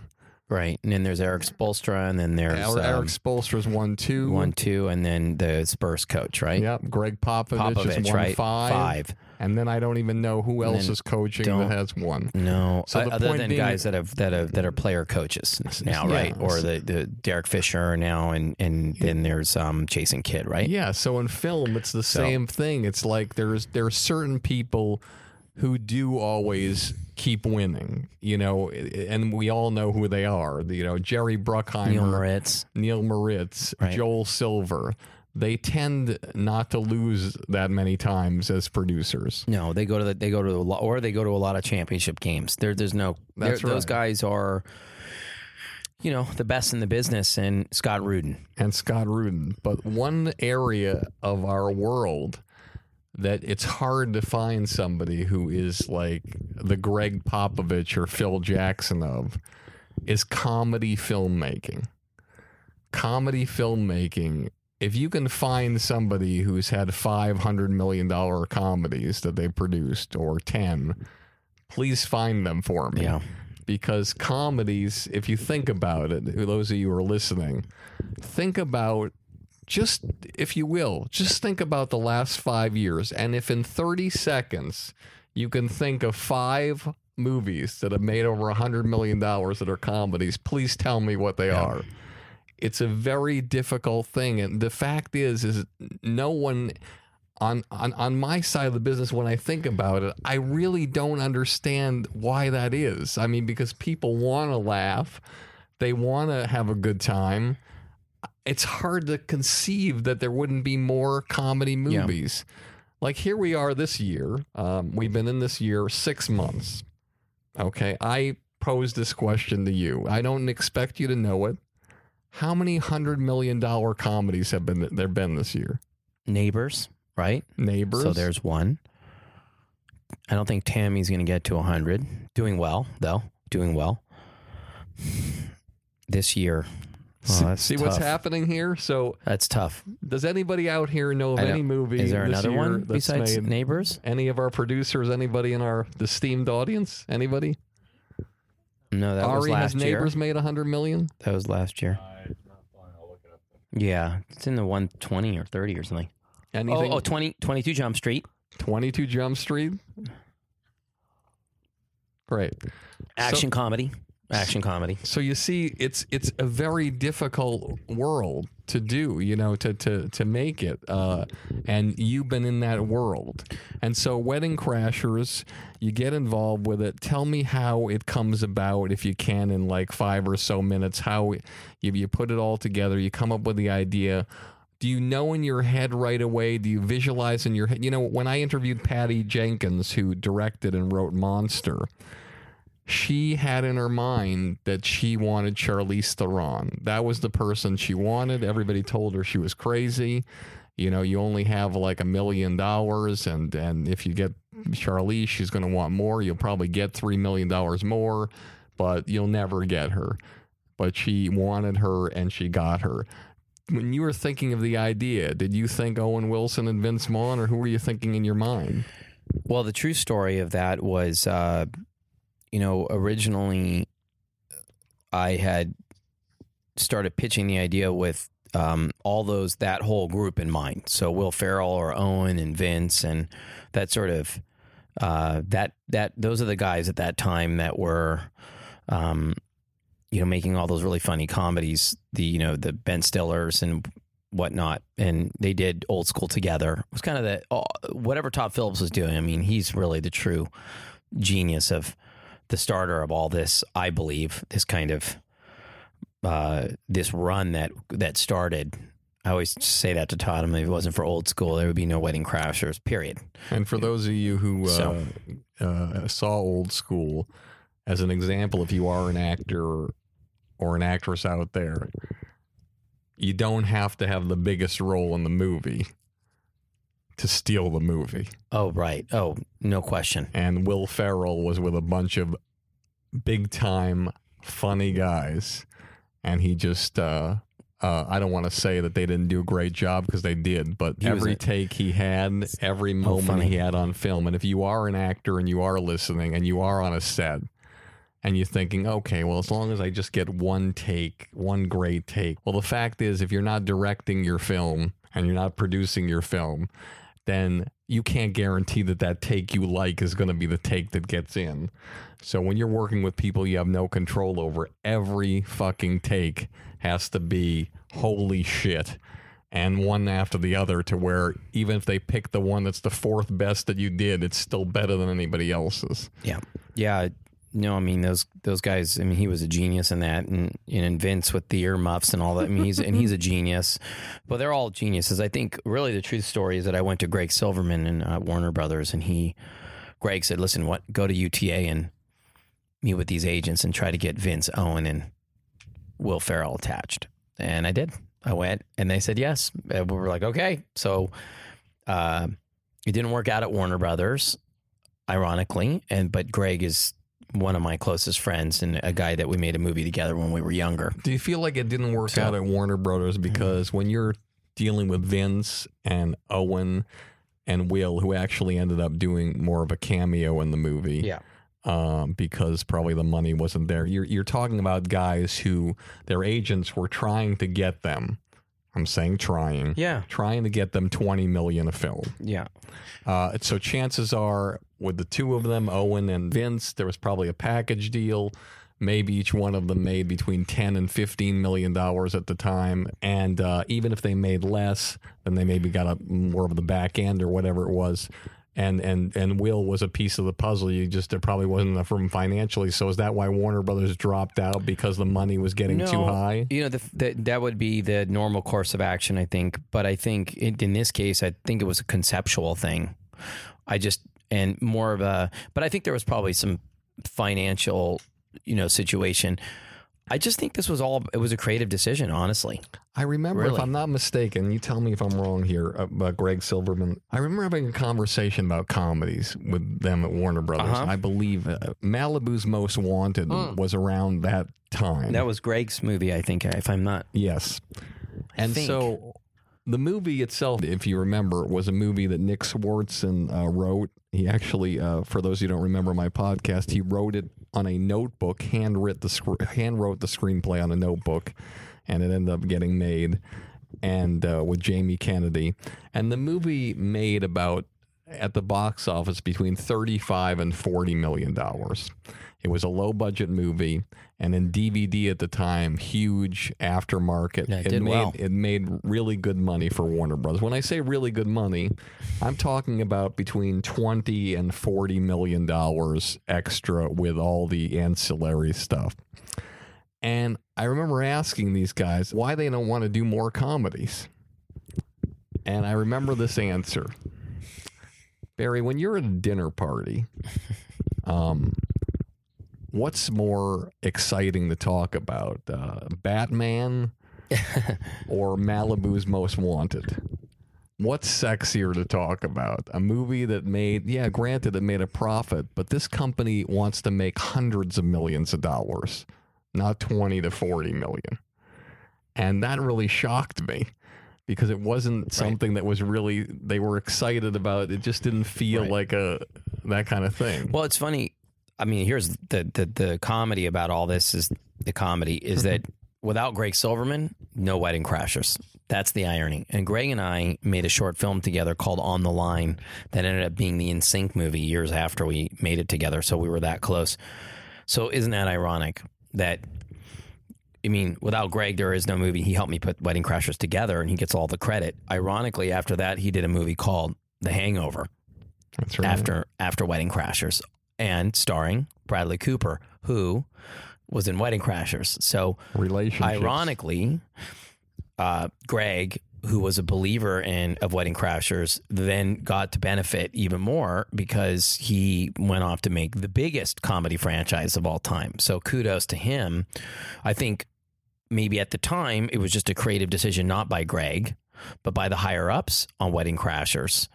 So Greg has always been a comedy guy. And that's what I love about him so much, is he has so much conviction that he went on and said, you know what, I'm going to go do The Hangover now for, the same, if not lower price than we did Wedding Crashers, and Wedding Crashers was at a low budget. And then now he's got the biggest comedy franchise of all time. So that's what's incredible about him as a president at Warner Brothers now, is that he's probably the most giving guy I've worked with, which is like, no, you go take Wedding Crashers and go make it happen. So and he's how do you been make it gracious happen? ever since then. He's always been that way. I took it to New Line right after that. Then I said, well, what do you guys think? Now remember, Wedding Crashers at the time was still, what is this thing? To be fair to the higher ups at Warner Brothers or anybody else on this movie, it's like, what? I mean, two guys crashing weddings? But it was your idea. Yes. So if it's your idea, that means you witnessed or you were a guy who crashed weddings. Once, like in college or right out of college, I wandered into a wedding and I was like, what is this blowout? I was in Vegas and it was an accident, and I was with a friend of mine. I was like, this is a great time. Then we started hanging out with the people at the wedding, but it wasn't. Now, did you get some action that night? I did not. Okay, I did not, which is, which was common at that time in my life. Nice to know things are changing. Yeah. Yeah, I don't want to get too into that, but it was a real rough time when I was younger. Look, if I had your style, I'd never have to leave my house. I'd just be calling. What a up people. compliment! What a compliment! I feel that, you know, where I can sit around and do the hindsight thing, you know, where people were like, you know, Wedding Crashers seems so obvious. To me, tonally, the movie had to be mastered in order for the movie to really work. And David Dobkin, who directed it, I mean, he's a genius. But we had discussed the tones, and we wanted to do a white-collar comedy, which was a little more elegant to balance the ridiculousness of the concept. Now, was that going to work? I don't know. You know, one of the things, you know, it's interesting. Everybody has something they remember from a movie or moments. Mel Brooks used to say, and I got to sit down with him only one time, unfortunately, and he used to say that if he had 7 water cooler moments, which I like to call holy shit moments, in a 90-minute movie, in a comedy, he felt he had a hit. Now, that's not true today, but back then it was. And to be honest, as I'm sitting across from you, I'm sorry, I'm embarrassed to tell you that there's only one moment that really, like, I remember from the movie consistently. And I don't know what this says about me as a person, but it's Vince Vaughn and Isla Fisher sitting at the dinner table with the parents. And she is, like, basically giving him a hand job underneath the table. Right. And his reaction and the parents and not knowing what's going on. Right. To me, like, I don't know what it was about that thing, but when that happened, you actually visualized. See, in every comedy movie, I think the most important thing to visualize for me is that everything in life has happened. Everything that you see in a movie that's not like fantastical, that's set in reality, you know has happened at one point in time. Right. Everything that Will Ferrell did in Old School, you know some person before that has done that or figured it out. So I just visualized when I saw that scene, thinking to myself, all across the world in America, I know this has happened before, but no one's ever put it on camera. Yeah. And that always moved me. Maybe it's because I had hoped it had happened to me one time, but it didn't. But anyway. Yeah, well, I'm not going to say it's based off my life experiences, but well, no, not that I can remember. Okay. But I can say that. You know, we know in a comedy, what I like about Wedding Crashers and some of the other stuff I've done is the commentary that goes on in between those big scenes. But I know that audiences need really the big scene in order to comment on what's going on in the film. What was the commentary between Vince and Isla during? I always think that this thing that I heard one time, it was kind of a funny thing. It was like, I hope I can get this right. It's what the A-list actor says to the starlet before the closed set love scene.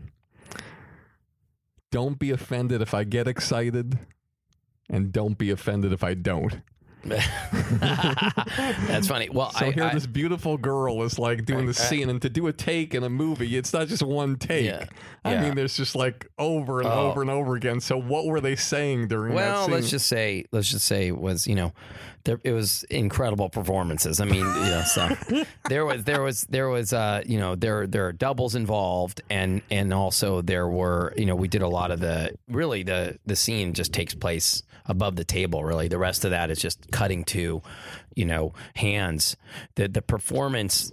What was genius about it is that it's not happening, yet they're able to perform it, and like the Harry Met Sally moment. Yeah, it's such brilliant stuff, and also they're all comedic geniuses, really. Now I'm surprised you said that, because this is the thing. Like I would think if I'm Isla Fisher, to get the performance out of Vince, even though you know you're going to be shooting doubles underneath the table. Right. I'm surprised that Dobkin didn't take her aside and say, "Listen, I'm going to do this last take here. I want you to reach under the table and go for it." Yeah. That's a producer's dream, but that didn't happen. Okay, just that checking. Didn't happen. Yeah. All right. So when do you know that movie is going to be a juggernaut? It's going to be like one of the biggest comedies of all time. Not until maybe third weekend of opening, when the movie went up or stayed the same. I think We went to number 1. At that point, I could see maybe this thing is really going to run. But no creative is secure enough to ever believe that their movie is going to be a juggernaut. That I always go into it going, I'm going to make great product. I want to make great product, and I believe this is a great movie. I have that kind of confidence because as a creative, there's no way you can lead with your idea. I'm going to go toe to toe with you. No, go ahead. I don't believe you. Yeah. I know that if I present you with a list of every movie you made, You're right. I know. I hope you don't jump over the couch and strangle me here. No. I know that when you saw the test screening of the comebacks, right, and you saw the test screening of Wedding Crashers, no question I know about that if I have a truth serum in your veins, you're going to say, yeah, I don't think I have as good a movie here. Right. Well, that's true. But I can say, let's say you take the comebacks. When I made the comebacks, it was like a one weekend movie. That's what I wanted to do. The sports spoof, it was something that they put me on at Fox. I thought it was hysterical to do a sports spoof, but I knew it was a 1 weekend movie. That I can tell you, yes. No question. What is a 1 weekend movie? Meaning I didn't believe that kind of movie would have legs. That's a specific audience that comes out to see it that weekend. So in other words, what you're saying, certain movies you take to get a check and certain movies you take to do for respect. Actually, why would you get involved with a 1 weekend movie? Well, I think I'm not. It's probably being a bit unfair.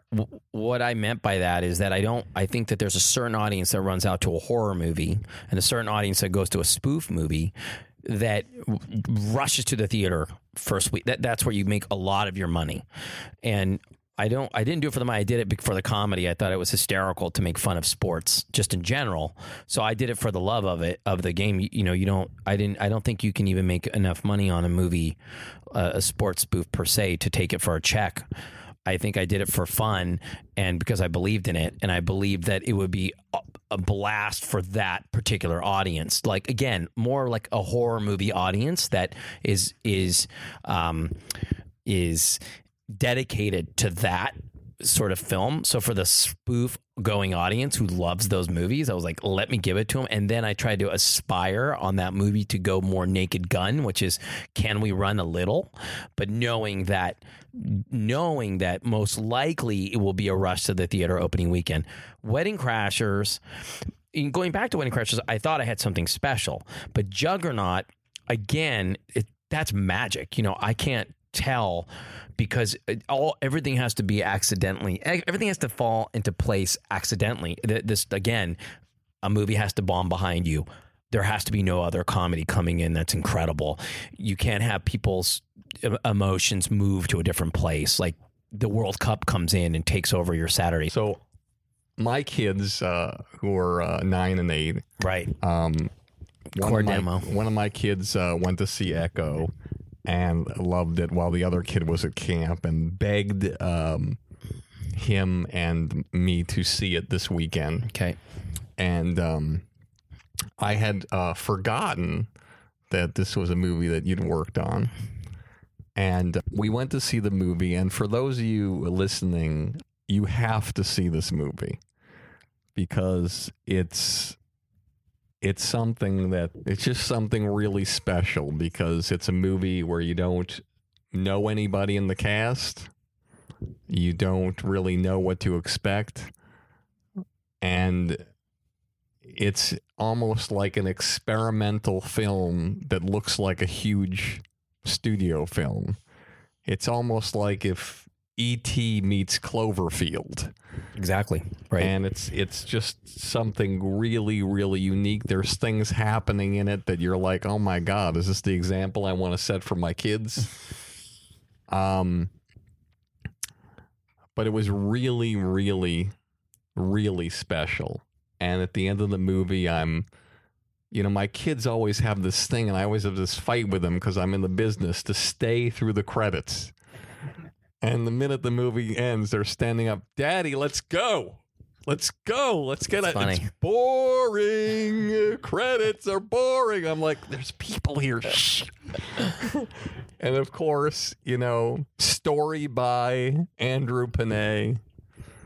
produced by Panay Films, producer Andrew Panay, single credit producer. I was just blown away by it, and I want you to share with our audience your concept for this movie and how you got it made with complete unknowns and get it in the theaters, in a bazillion theaters. And how do you do that? Well, I don't know. Actually, I don't know. You know what? It goes back to the same thing. It always goes back to the creative. The movie, is really good stuff.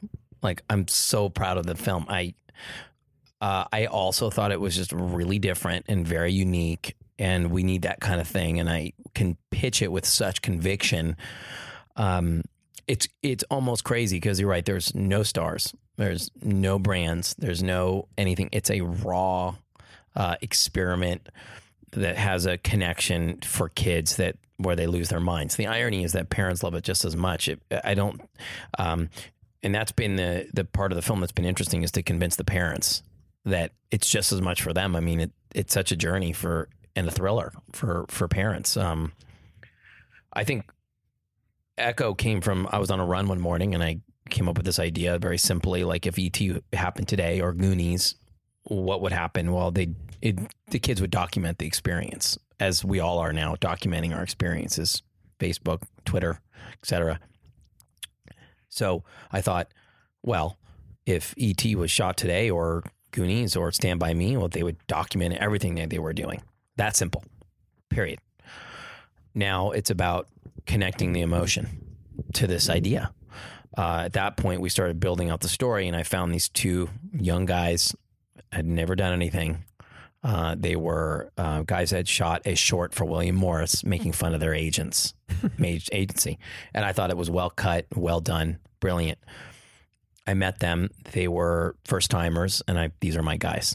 And I had gone out to and been talking to all kinds of experienced filmmakers, and I felt like, and the guys who built Echo were designers out of design. I think they're still in school, 20, 21 years old. So I did something that I got out of my comfort zone, got out of the big cats, and I decided I'm going to get real dirty here, and we're going to do something very unique and inspiring. And let's see if we can shoot the movie with that kind of inspiration, will it come through? Again, besides having good storytelling skills and good director and all those things from the team around me, because the truth is, the director, Dave Green, and the writer, Henry Gaden, they're geniuses. And with my team, I thought if the spirit of the guys behind the camera could come out in front of the camera, we might have something special. And at that point, we shot it with Disney when I was at Disney at the time. And I think that it was, didn't fit the Disney slate as much as the movie, as good as the movie is, and as much as they love the movie. So at that point, they said, "Hey, listen, Andrew, we do love the movie. We think it's good." And so I asked if I could take it to Relativity. Seems to be a running theme. So, yeah. People saying no to you, Andrew. Yeah. And not taking no for an answer and moving to the next I don't think you can ever quit, and I don't think Disney quit or anything. I think that everyone's got a business plan, and and here's the thing that's important for everyone listening home. It's not personal. You have to respect the business models and of people's lives and of their companies. And it may not always fit. It's not a knock on me creatively.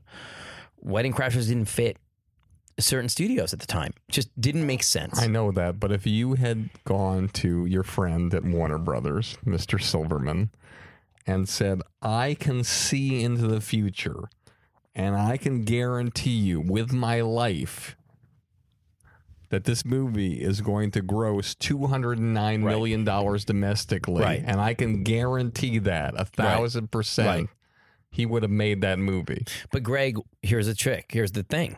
Greg wanted to make that movie.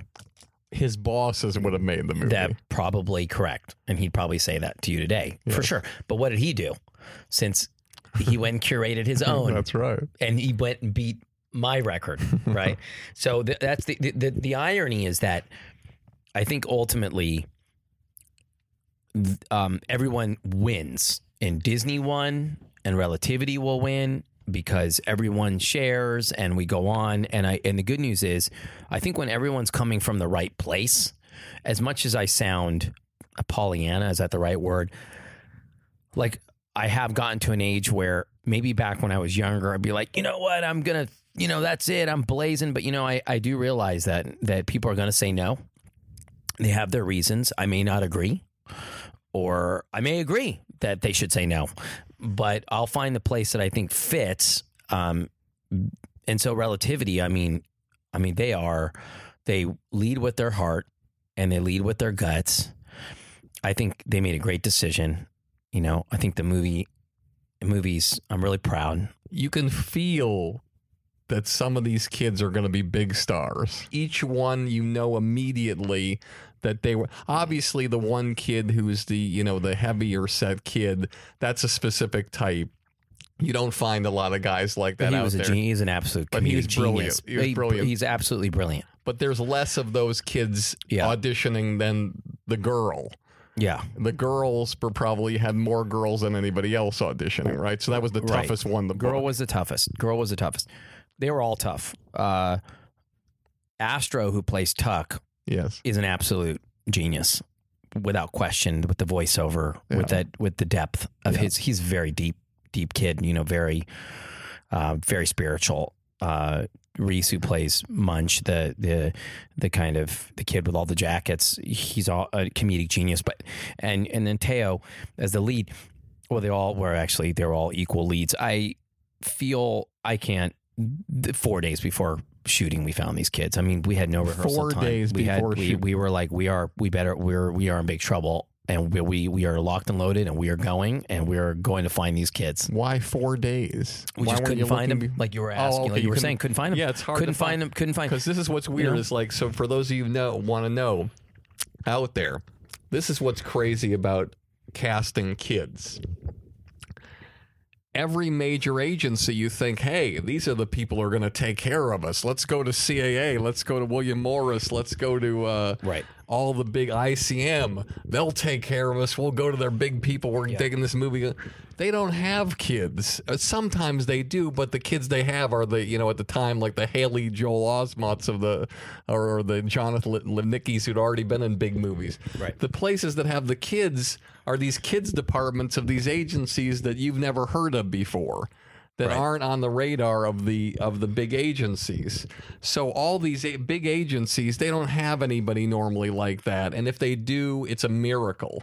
So he's got to go to agencies that like Ed's agency or Osbrink or Abrams Artists or all these agencies that might be in the top, like maybe they might be in the top 20, but they're number like 8 to 20.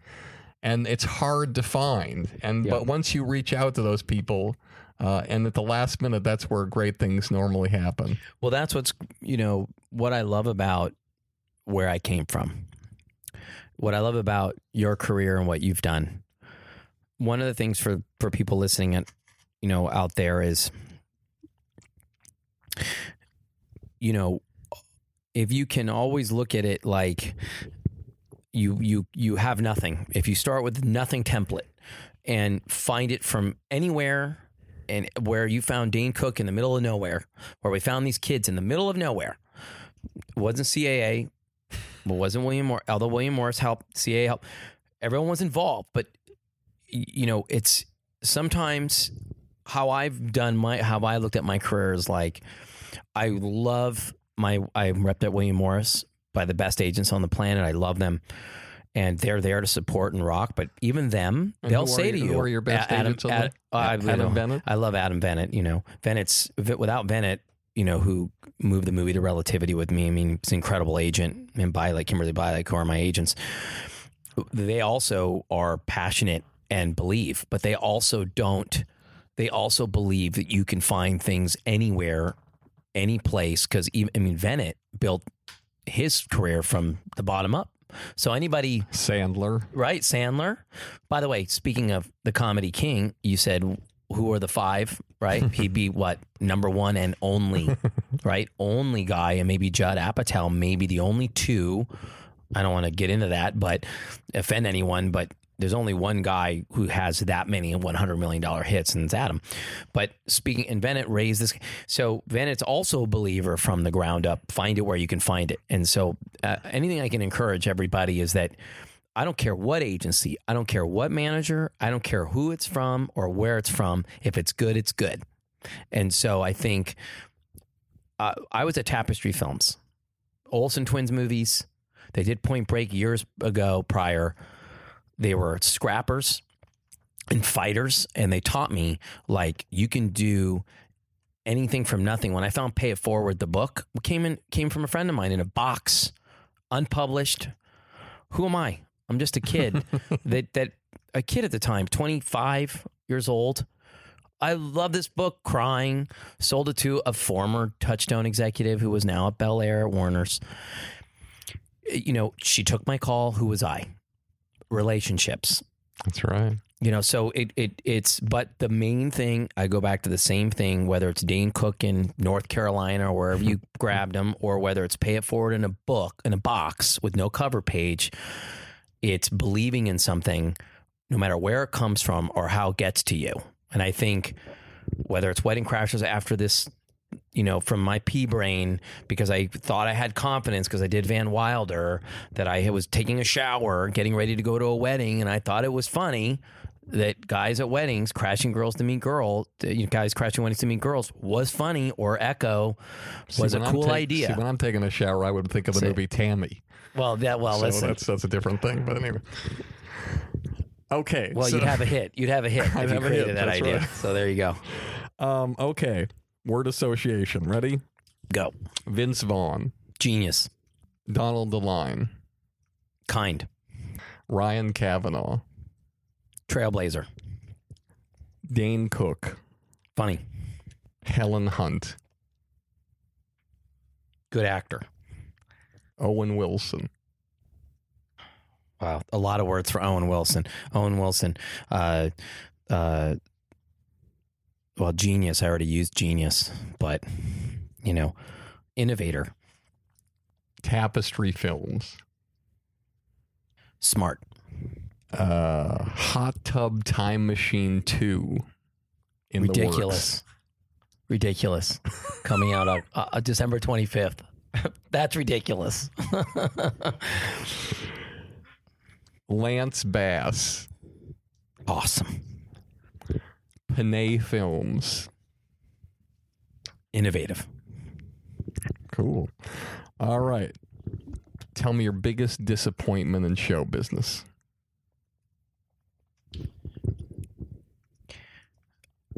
Probably, you know, not getting a ring when I made Pay It Forward. It's probably my biggest heartbreak, I would say. Going to the premiere of Pay It Forward and not feeling a part of something that I started, found, developed. To no fault of anyone, but just being a young guy, no one to blame or anything, just a moment in time where my life changed and I realized that, you know, I had a knack for this stuff because my movies were getting made. So it was time to start really protecting myself. And I know Peter and Robert really wanted to take care of me, so it wasn't about them. I think it was just about the system. But it was probably the biggest disappointment in my career. And I can say that with a smile in a way, not because I'm like laughing at it or laughing about it, but more that I think it was my greatest learning experience as well. I think if I was to go back in time, I'd have the same outcome. I don't think anything would have been different. It was just a learning experience that I never wanted to feel again, which was to create something and not necessarily. Speaking of sitting through credits, on that movie, I got a special thanks, but I didn't do anything different with Pay It Forward than I did with any other movie that I did.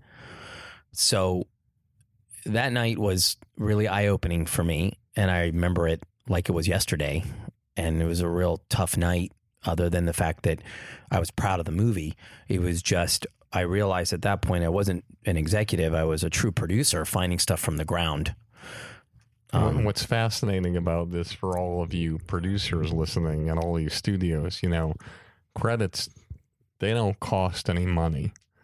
And when you don't give credits out to people who do the work, it can crush their will. But the good news is, similarly to you, I feel like I had a part in helping with Half Baked with Dave Chappelle, Jim Brewer, and Neil Brennan. Awesome movie. And I didn't even get a special thanks. Yeah. So, and that drove me, and it looks like Pay It Forward drove you. Ironically, the movie was called Pay It Forward. That's the irony. I remember writing a letter to an executive who will remain unnamed, who is no longer with us. And I remember writing him a letter. I said, in the spirit of the movie, you know, I think this is the correct thing. Now, my guys, you know, were fighting for me at the time. And so Peter and Robert were fighting for me at the time. And there was one particular individual who didn't see fit. And I thought it was disrespectful. And I remember writing the letter. To this day, I still have the letter. And a friend of mine helped me write the letter. And I love him for that. And I remember writing the letter that day thinking, you know, I'm going to do this because what do I have to lose? But I do have my special thanks, so I always sit through my movie credits and look at the people who they gave thanks to, because I can tell you that sometimes there's one or two people that are probably missing from this scenario that had a lot to do with it, if not most to do with it. So that would be my greatest disappointment, although it might be my greatest victory, really. Just like maybe Half Baked was yours. Yeah, I think it was your greatest victory. Your proudest moment in show business? Funny enough, probably a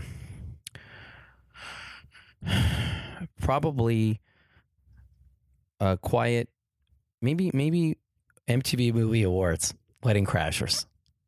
I was with you that night, I believe. You were. And I remember right before you went out to accept the award, and it's so...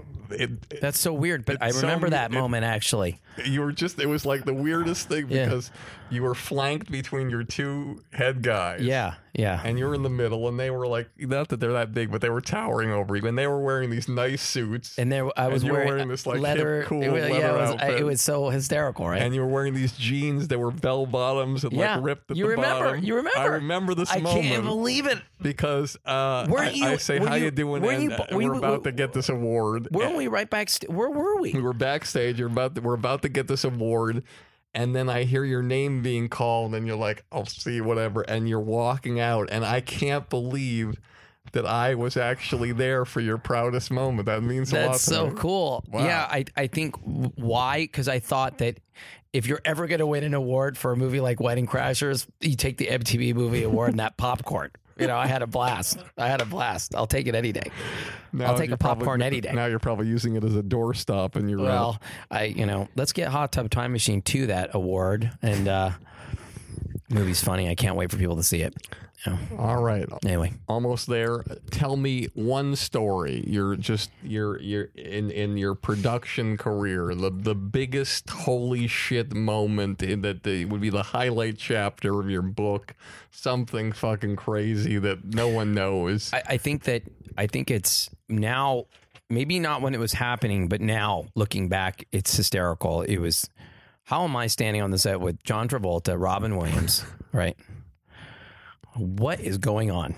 You know, where on earth do I deserve to be standing here with a movie that I created with these two giants? And then there was a scene that no one's seen with Bradley Cooper and the two of them, because Bradley and I are very close and we love each other very much. And he's always doing something for one of my movies, and Coop was there and he did a scene with them. And I remember thinking, and he would walk off the set. This is before Hangover. And we were just talking about, what are we doing? How rad is this? Two giants, two of the best in the biz. And then what are we doing here? And to always step back, and still to this day, no matter what I'm doing and where I'm at, I'm always wondering, what on earth am I doing here? But there are these moments at times where you step out and think, I don't belong here. I was watching you win Academy Awards when I was a kid. Like, what am I doing in your trailer? Like, writing scenes. But I think that it was when I was in those guys' presence, like guys that are big cats, guys that have been doing it for longer than I can even remember the film business, and they were so professional and awesome. And then I'm having my friends like come in and out and play, have playtime, my buds, you know? And so I think that was sort of the moment, one of my moments where I stopped and thought, and maybe day one of Wedding Crashers. You know, you say, when did you know you had something? I would just say that I was standing there with the two guys and I'm like, how did this happen? This is crazy. Like these guys, you know, were behind the monitor crying of laughter, thinking, did I really come up with this idea? This is crazy, right? And to this day, even, and maybe the I would say that probably, and then I would say if there was a third, it'd probably be Echo, being out in theaters right now, watching people lose their minds or cheering when the movie's over. I think that's crazy. It's crazy to see people cheer for a movie that is an underdog, from day one, to see people cheer in theaters. You can never take that stuff for granted. So that would be sort of the run. Cool. Awesome. You were mentioning Bradley Cooper. You know, I think to myself, you know, I've seen him in so many things, and unbelievably the moment that moved me the most was that dramatic movie he did, the Virgin produced first movie about the pill. Oh, right. Amazing. Just Limitless. Yeah, just insanity. Yeah. Last question. What advice do you have for the young executive out there who starting with a group of people in a pit somewhere and an intern or whatever at a company to move up to be in a position where they can own their own company and run their own business? And what advice do you have for the young talent out there, like the 4 kids that you saw for Echo, or anybody out there who's an actor who's struggling and wants to get to the next level? Well, I think today's a lot different than it was when we were coming through the ranks, but there's 2 ways I would go about it. Number 1, get in the system, get into an internship, get an assistant job. Don't be afraid to get coffee. We all did it. Do it with enthusiasm and know that you're lucky to be getting coffee for Barry Katz. You're lucky because you're around people that have built something from nothing and you can learn so much. So number 1, get into the system and never complain about that. It's an honor. And it's very hard to look at it like that when you're not making that much money and you're getting coffee. But the truth of the matter is you're around art and creative stuff that's happening per second that most people in the world will never get to see. Movies that came from somebody who just was walking the halls one day and decided they were going to create whatever movie it is or whatever artist you found. So that 1, I'd say get in the system. 2, start shooting your own stuff. It's a different time than when we were growing up. The access is incredible. You have the Canon, which we have here. You have the different digitals. You have an iPhone. You have the Nokia phone. You have the Microsoft Surface, which is my brother's product. You use the Surface. You can cut on a Surface. You can shoot on a Surface. You can do whatever you want out there to create your own movies and get it out virally. Within 2 seconds, it can hit the world, and I think that so many people are, spending time outside of doing those 2 things. I think those are the only ways. Get in the system, in the farm system, so to speak. There's single A, double A, triple A. Go through the ranks and go through it. And while you're doing that, study and learn to grow up with your colleagues. Like you and I doing Employee of the Month, I don't know, 8 years ago, 9 years ago. Now we're colleagues. You call me up, I'll do anything for you. We did a movie together. We bled together. We had some weird times together, hard times together, awesome times together, dealing with our actors, trying to work things out together, bonding over that. Same thing as young talent that's in this room. It's like bond with these people, so when you get into hard times or you want me to come in and interview, it wasn't even a question. I responded with, when does he want me? It's not, it's about the relationships, but you got to get in the farm system. And that would be my advice. Great advice. Great podcast. Your first podcast? My first podcast. All right. Well, thank you so much. You were so inspirational, and this is going to really mean a lot to a lot of people. So I can't believe how much time you spent here. I feel like this is time you'll never get back. It's like a pack of cigarettes. You just never get this part of your life back. I appreciate being here. I really love seeing you, and I hope that if whatever I said today could be helpful. It's all pretty, I'm not very filtered. So hopefully none of this stuff comes to bite me in the butt later. But the truth is, it's a raw business, and I think if you can stay honest and stay true, I think you can do you can really, and as cliche as it sounds, it's like you kind of can do anything because there are no rules. So I think that you can, I think the audience out there, just to know that someone like me who had no family connections or anything like that, that can create something from nothing means almost anybody can do it, to be honest. So. Well, you've proven that, and our audience is going to see it. And Andrew Panay, thank you. You are the man. I'm so grateful, so appreciative. Well, thanks for having me so much. And as always, this is Industry Standard with me, Barry Katz. And if you like the show, please tell all your friends. And if you didn't like the show, tell all your friends.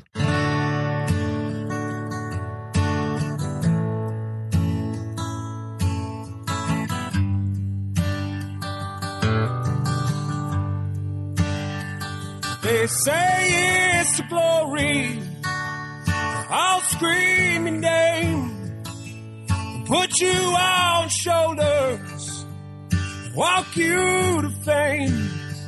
You'll get all the money, drive that fancy car, all the people love you, 'cause you're going far.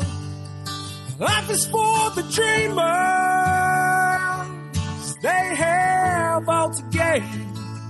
It's never quite over till it all feels the same.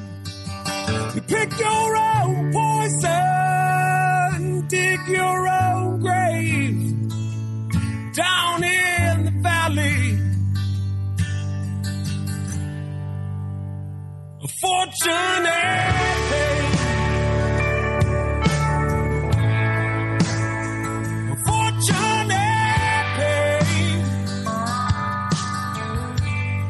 Thank you for listening to Industry Standard with Barry Katz. If you'd like more info on our schedule of new episodes, which will be available for download every Monday, or how to reach Barry through Twitter, Facebook, or email, go to barrykatz.com. Before you leave, please take a moment to subscribe to our podcast, leave a comment, and rate it, even if you think it blows. Thank you for your support, and have a great day.